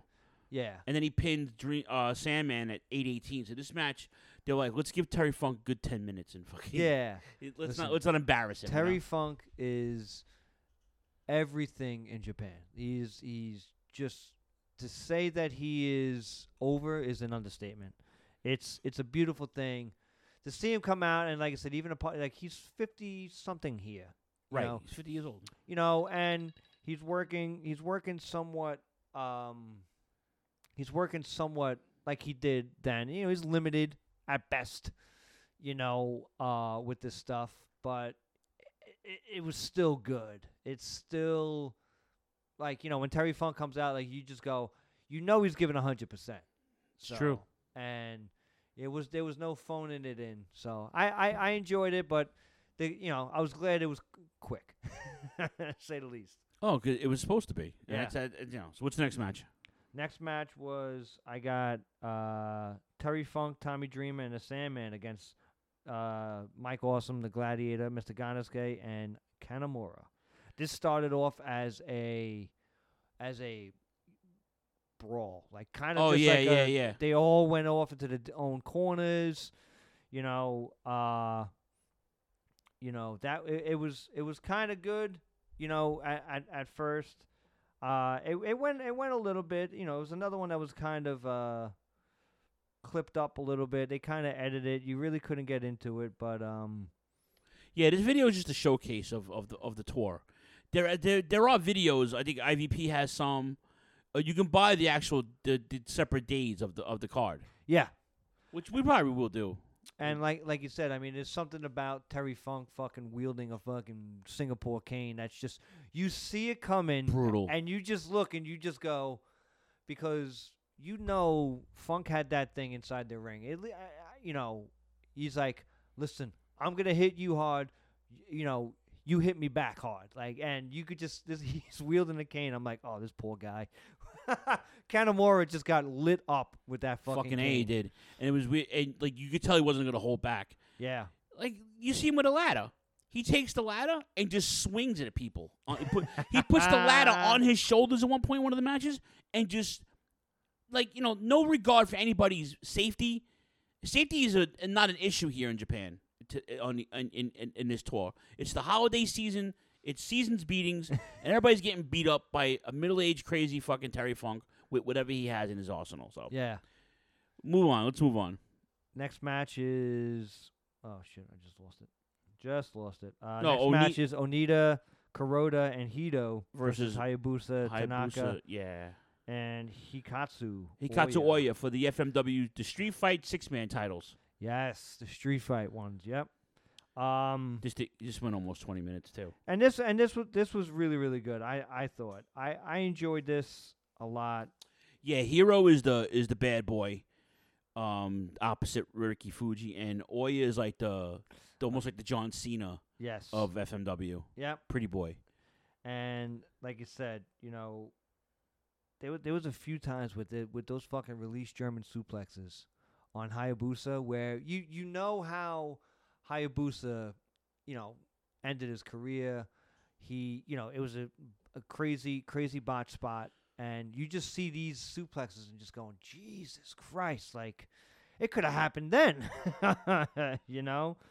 But I enjoyed it, It's just you look at it, what could have been with Hayabusa, I think Hayabusa would have been a WCW guy. He would have been like the Ultimo Dragon. Well, he was FMW all the way. Right. And from the things that I've read, so I was telling Phil, I've gone in pretty hard on, I actually found what was his name? I have it written down in my thing. What's his name? Shioichi Arai. He was one of the guys that helped create FMW. I actually found his book online, translated all that stuff. So I kind of been going in on it a little bit. So right. Hayabusa was FMW all the way. He did some stuff with All Japan, but he was Team FMW all the way. He's been quoted as saying the only way he would ever have left, and this was in the mid-'90s, was to go to WWF when there was a small amount of interest. I think maybe when Jinsei Shinzaki went there as Hakushi, I think that's when they were talking about it. But he ended up staying true to FMW, and it kind of plays into that legend of Hayabusa. Yeah, he was so good. He was definitely. Yeah, I agree. We'll talk about Sabu later. But he was definitely a far better version of Sabu than. Yeah, if Sabu, Rey Mysterio, and Ultimo Dragon had a love child. That's a great analogy. That's Hayabusa, as Hayabusa. as Terry Funk would say, Hayabusa. Yep. Yeah. All right. If my notes are correct, the next match is Oya versus Mr. Gansuke. Yes. Another good match.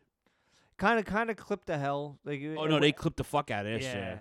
But they did show that one backdrop suplex on Oya that it's just brutal, man. What they were doing here to these guys, and hard hitting, strong style. I mean, we always say about New Japan strong style and All Japan Kings Road. Kings Road, yeah. I mean, what would we call FMW? I know FMW It's just a hybrid. In certain circles is garbage wrestling. No, it's a hybrid. It's a hybrid. It had everything that all these federations had to offer, and Onita was an innovator because he was classically trained, but he wanted to entertain. Yeah. Paul Heyman, classically trained, wanted to entertain. There's a huge fucking comparison to that. Not comparison, a similarity. And it was prominent when the guys he brings in, Hayabusa, Oya, Kanemaru, Gansuke, fucking, he brings all these ECW guys in. He had at one point there was shoe fighters coming in. Yeah. He had fucking, and this is when Pancrase was just when Suzuki started Pancrase, mixed martial arts. Martial arts was always the theme. So martial arts to them was weapons and karate and kung fu, and it was a hybrid. Frontier, frontier meaning the forefront, the fucking innovator, Yeah. All of it made sense, So what would you call it? I call it a hybrid of strong style. Maybe, yeah. Strong style, Kings Road, hardcore. Because, you're getting spinning toe holds, you're getting ladders, you're getting chairs, you're getting fucking, exploding barbed wires, ring matches. Yeah. So, anyway, what's the next match? I got Onita, Gladiator, Kuroda, and the Great Fake Hideki Hosaka. Yeah, the Great Fake. I always liked the Great Fake.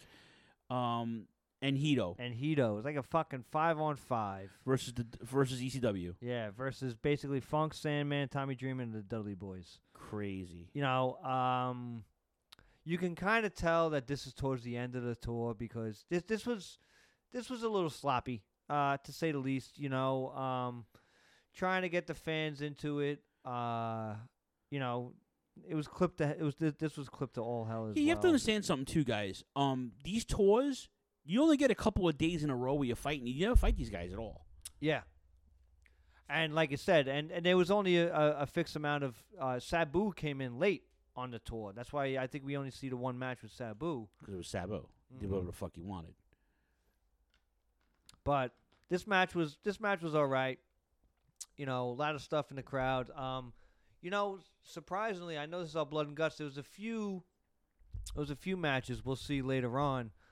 But there wasn't really much, too much blood and guts, especially with the barbed wire baseball bat. I thought we'd see a little bit more. But the next match, I really enjoyed. The next match, this was my match of the night, I thought. For the double titles. Yeah. Tanaka against Kanemaru.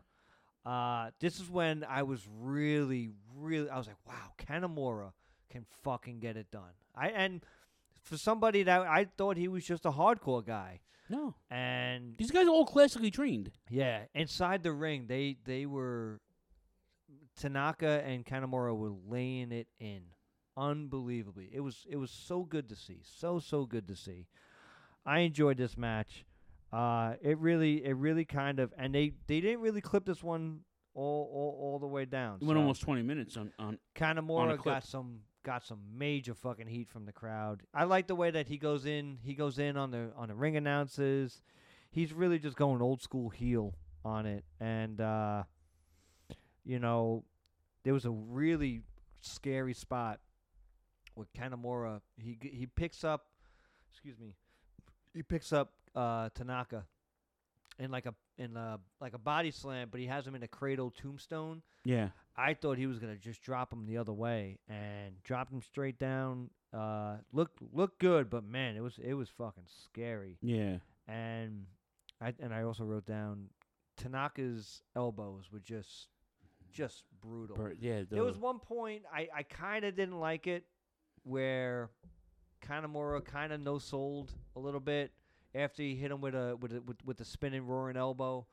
You know, but then he kind of no-sold it, but then he gave whatchamacallit. He gave. What was Tanaka's finishing move?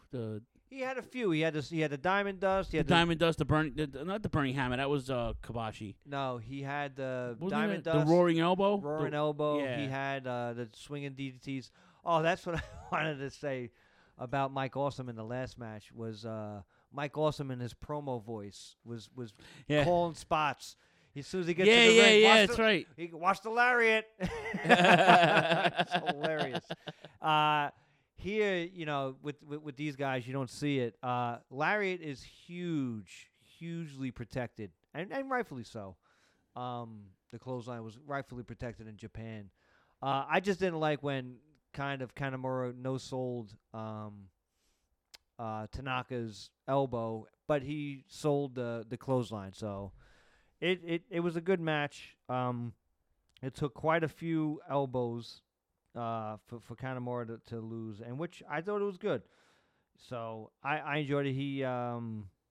Tanaka, successfully retained the belt, and we're on to the next match, which was Sabu against the Sandman. Holy shit! I've seen this match in the States, so Yeah. I was in the arena. So it wasn't for me. It was just a different. It was just them fighting somewhere else, and that was outside of South Philadelphia. So it was a good match. This was a good match. It was 13 minutes and change. Fonzie, for whatever reason, because I guess the crowd is quieter. I wanted at one point Sabu told Fonzie to shut the fuck up with the whistle. He did, but that's not the first. I've heard him and Van Dam at ringside tell him, Fonzie, shut the fuck up. And Sabu never really talked. Yeah. He never cut promos. In ECW, he never cut promos. It's good. He doesn't need to. No, but I'm just saying, like, to hear him say "shut the fuck up" at ringside was hilarious. Pretty cool. Yeah. There was a spot where he goes out to the ring and the Japanese table doesn't break for anybody, and It's not gimmicked. And he goes out there and he jumps on Sandman, doesn't break the table. I was surprised he didn't try it again. But I do love the ending of the match.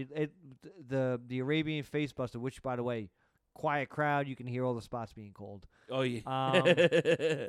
But if you're not looking for it, you can kind of miss it. But if you're looking for it, you see it. Of course. By the way, Kanemaru looks just like a fucking Japanese Greg Valentine. Do you not see it?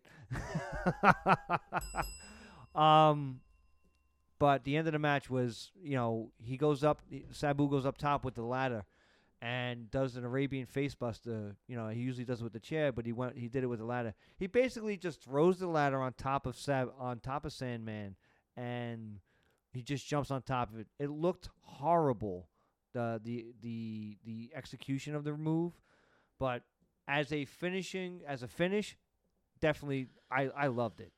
And Sandman throws some horrible looking fucking lariats. He's trying to channel his Stan Hansen, but man, every time he did it just looked terrible. But I enjoyed the match. Sabu with the win. Which, how often do you ever see Sabu go over?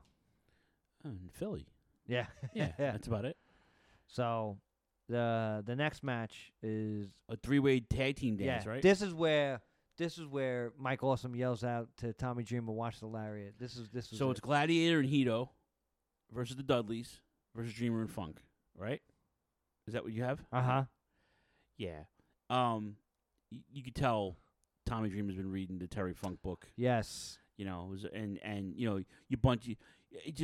The spinning toe holds, the fucking, the figure fours, the spots, like Jay mentioned earlier in the throwback, that Terry Funk, how well respected he was. Terry Funk would be able to take a shit in the middle of the ring, and get it over, get it over, But yeah, the Dudleys, really didn't shy away from their style either.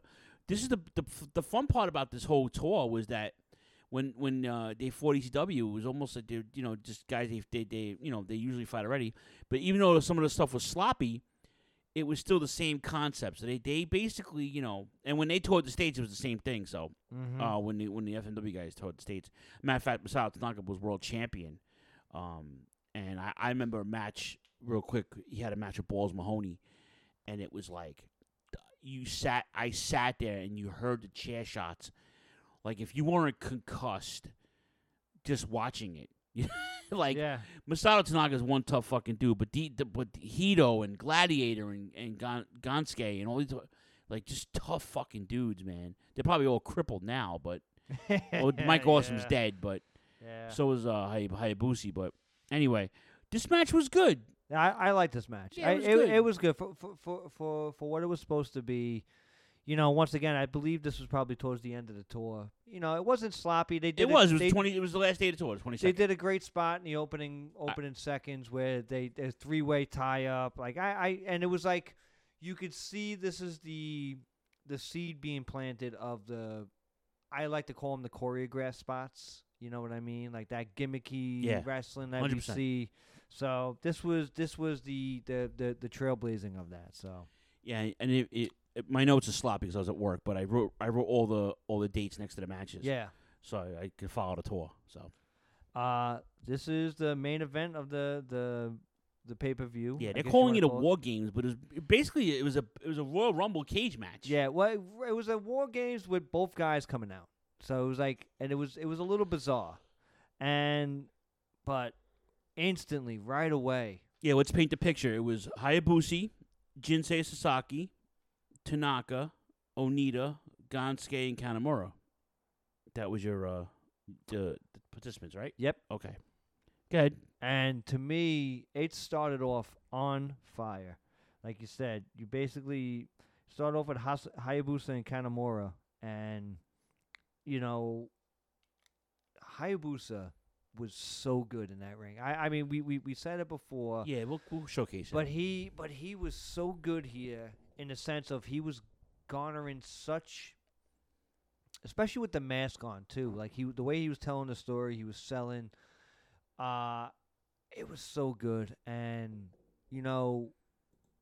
as the match went on, and then after that, Onita, comes out, and I believe he came out. It wasn't supposed to be Onita. It was supposed to be Gansuke, but it ended up being. I think Gansuke came out. Then Onita came out to jump Tanaka, which looked which was pretty awesome. And once again, through the crowd, the barbed wire bat ended up outside the ring, pretty much within the first. Within the first few minutes, and then we never seen the end of it.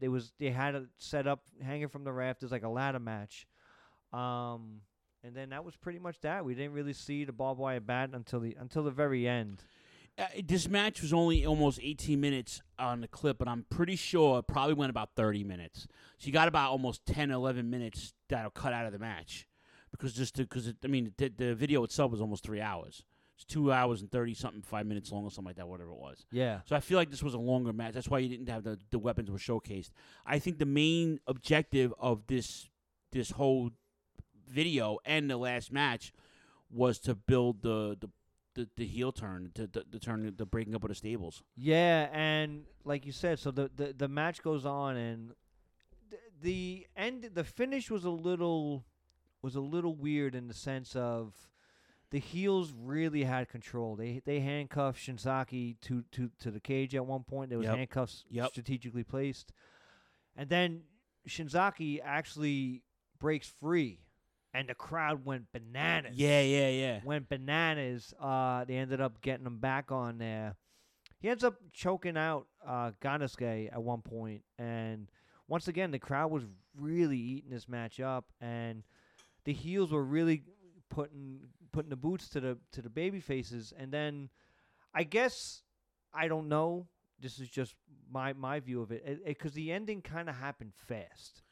It happened fast because they had to break up. They had to break Onita away from. Yeah. So what happened was, Hayabusa wins, by pinning Onita. Yeah, which he does a moonsault off the top. Off the top of the fucking cage. And it looked brutal for Hayabusa. Oh, my God. And he, like you said, but at this point, it was more or less, it was a win underneath the noses of the heels. Yeah. So, once again, you got to, suspend disbelief. At that point, how are the heels not paying attention? That's the story that they were telling. I loved it. I really did love it. The match in and of itself was nonstop action. Yeah. For especially for not seeing, I never seen that match before, but you haven't seen kind of wrestling like that, and some time. AEW's All Out was kind of close. All In, whatever the fuck it was called.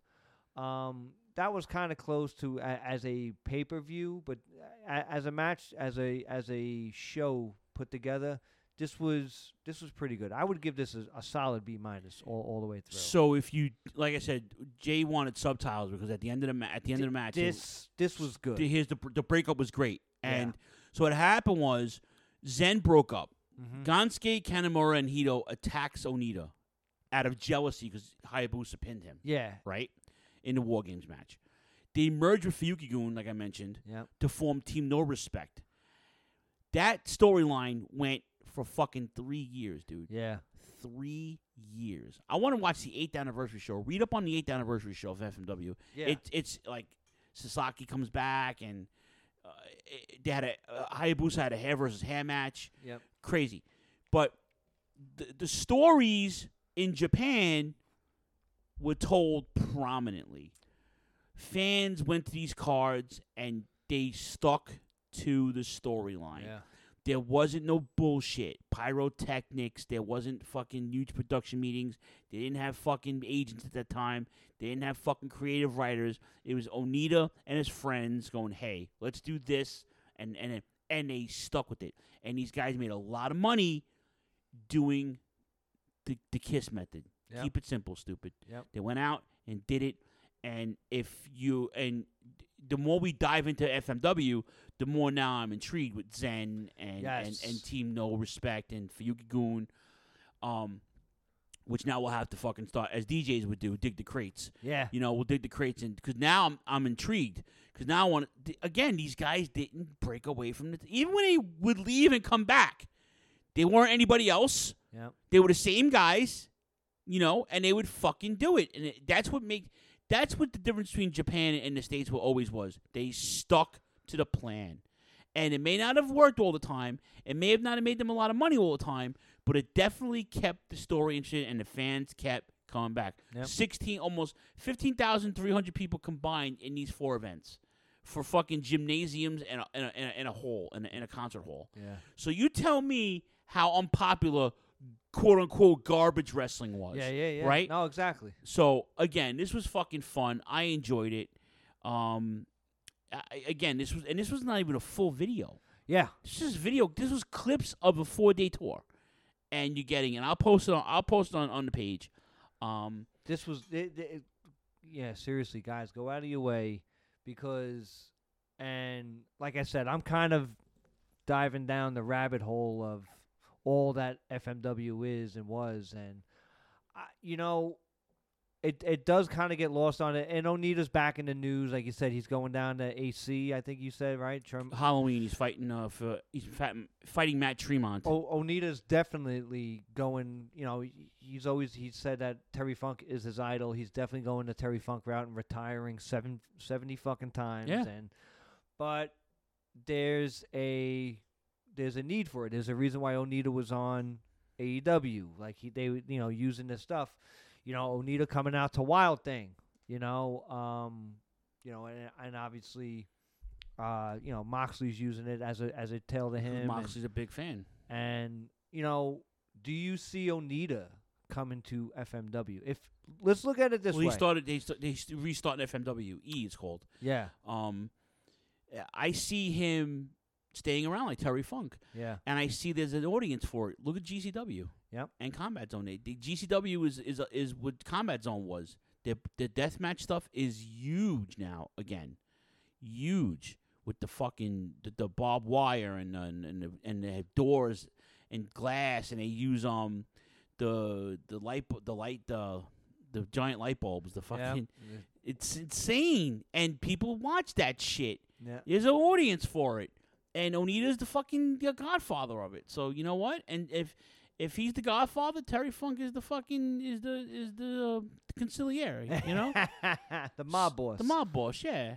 You know, he's the fucking Columbo of the crime well, family. I love that Heyman said it, and he's always said that. I remember him saying that about ECW. It's not about the weapons and the extreme. It was about the work ethic. And that's he cut the promo. It's the truth. And it is true. And you know, you could see that these guys are leaving it out there every day. Every time the bell rang. 100%. And the crowd eating it up. Like I said, the only thing I wish I would have the subtitles on the bottom. I wish I would understand fucking Japanese, because I love that when they have the backstage promos after the match. Yeah.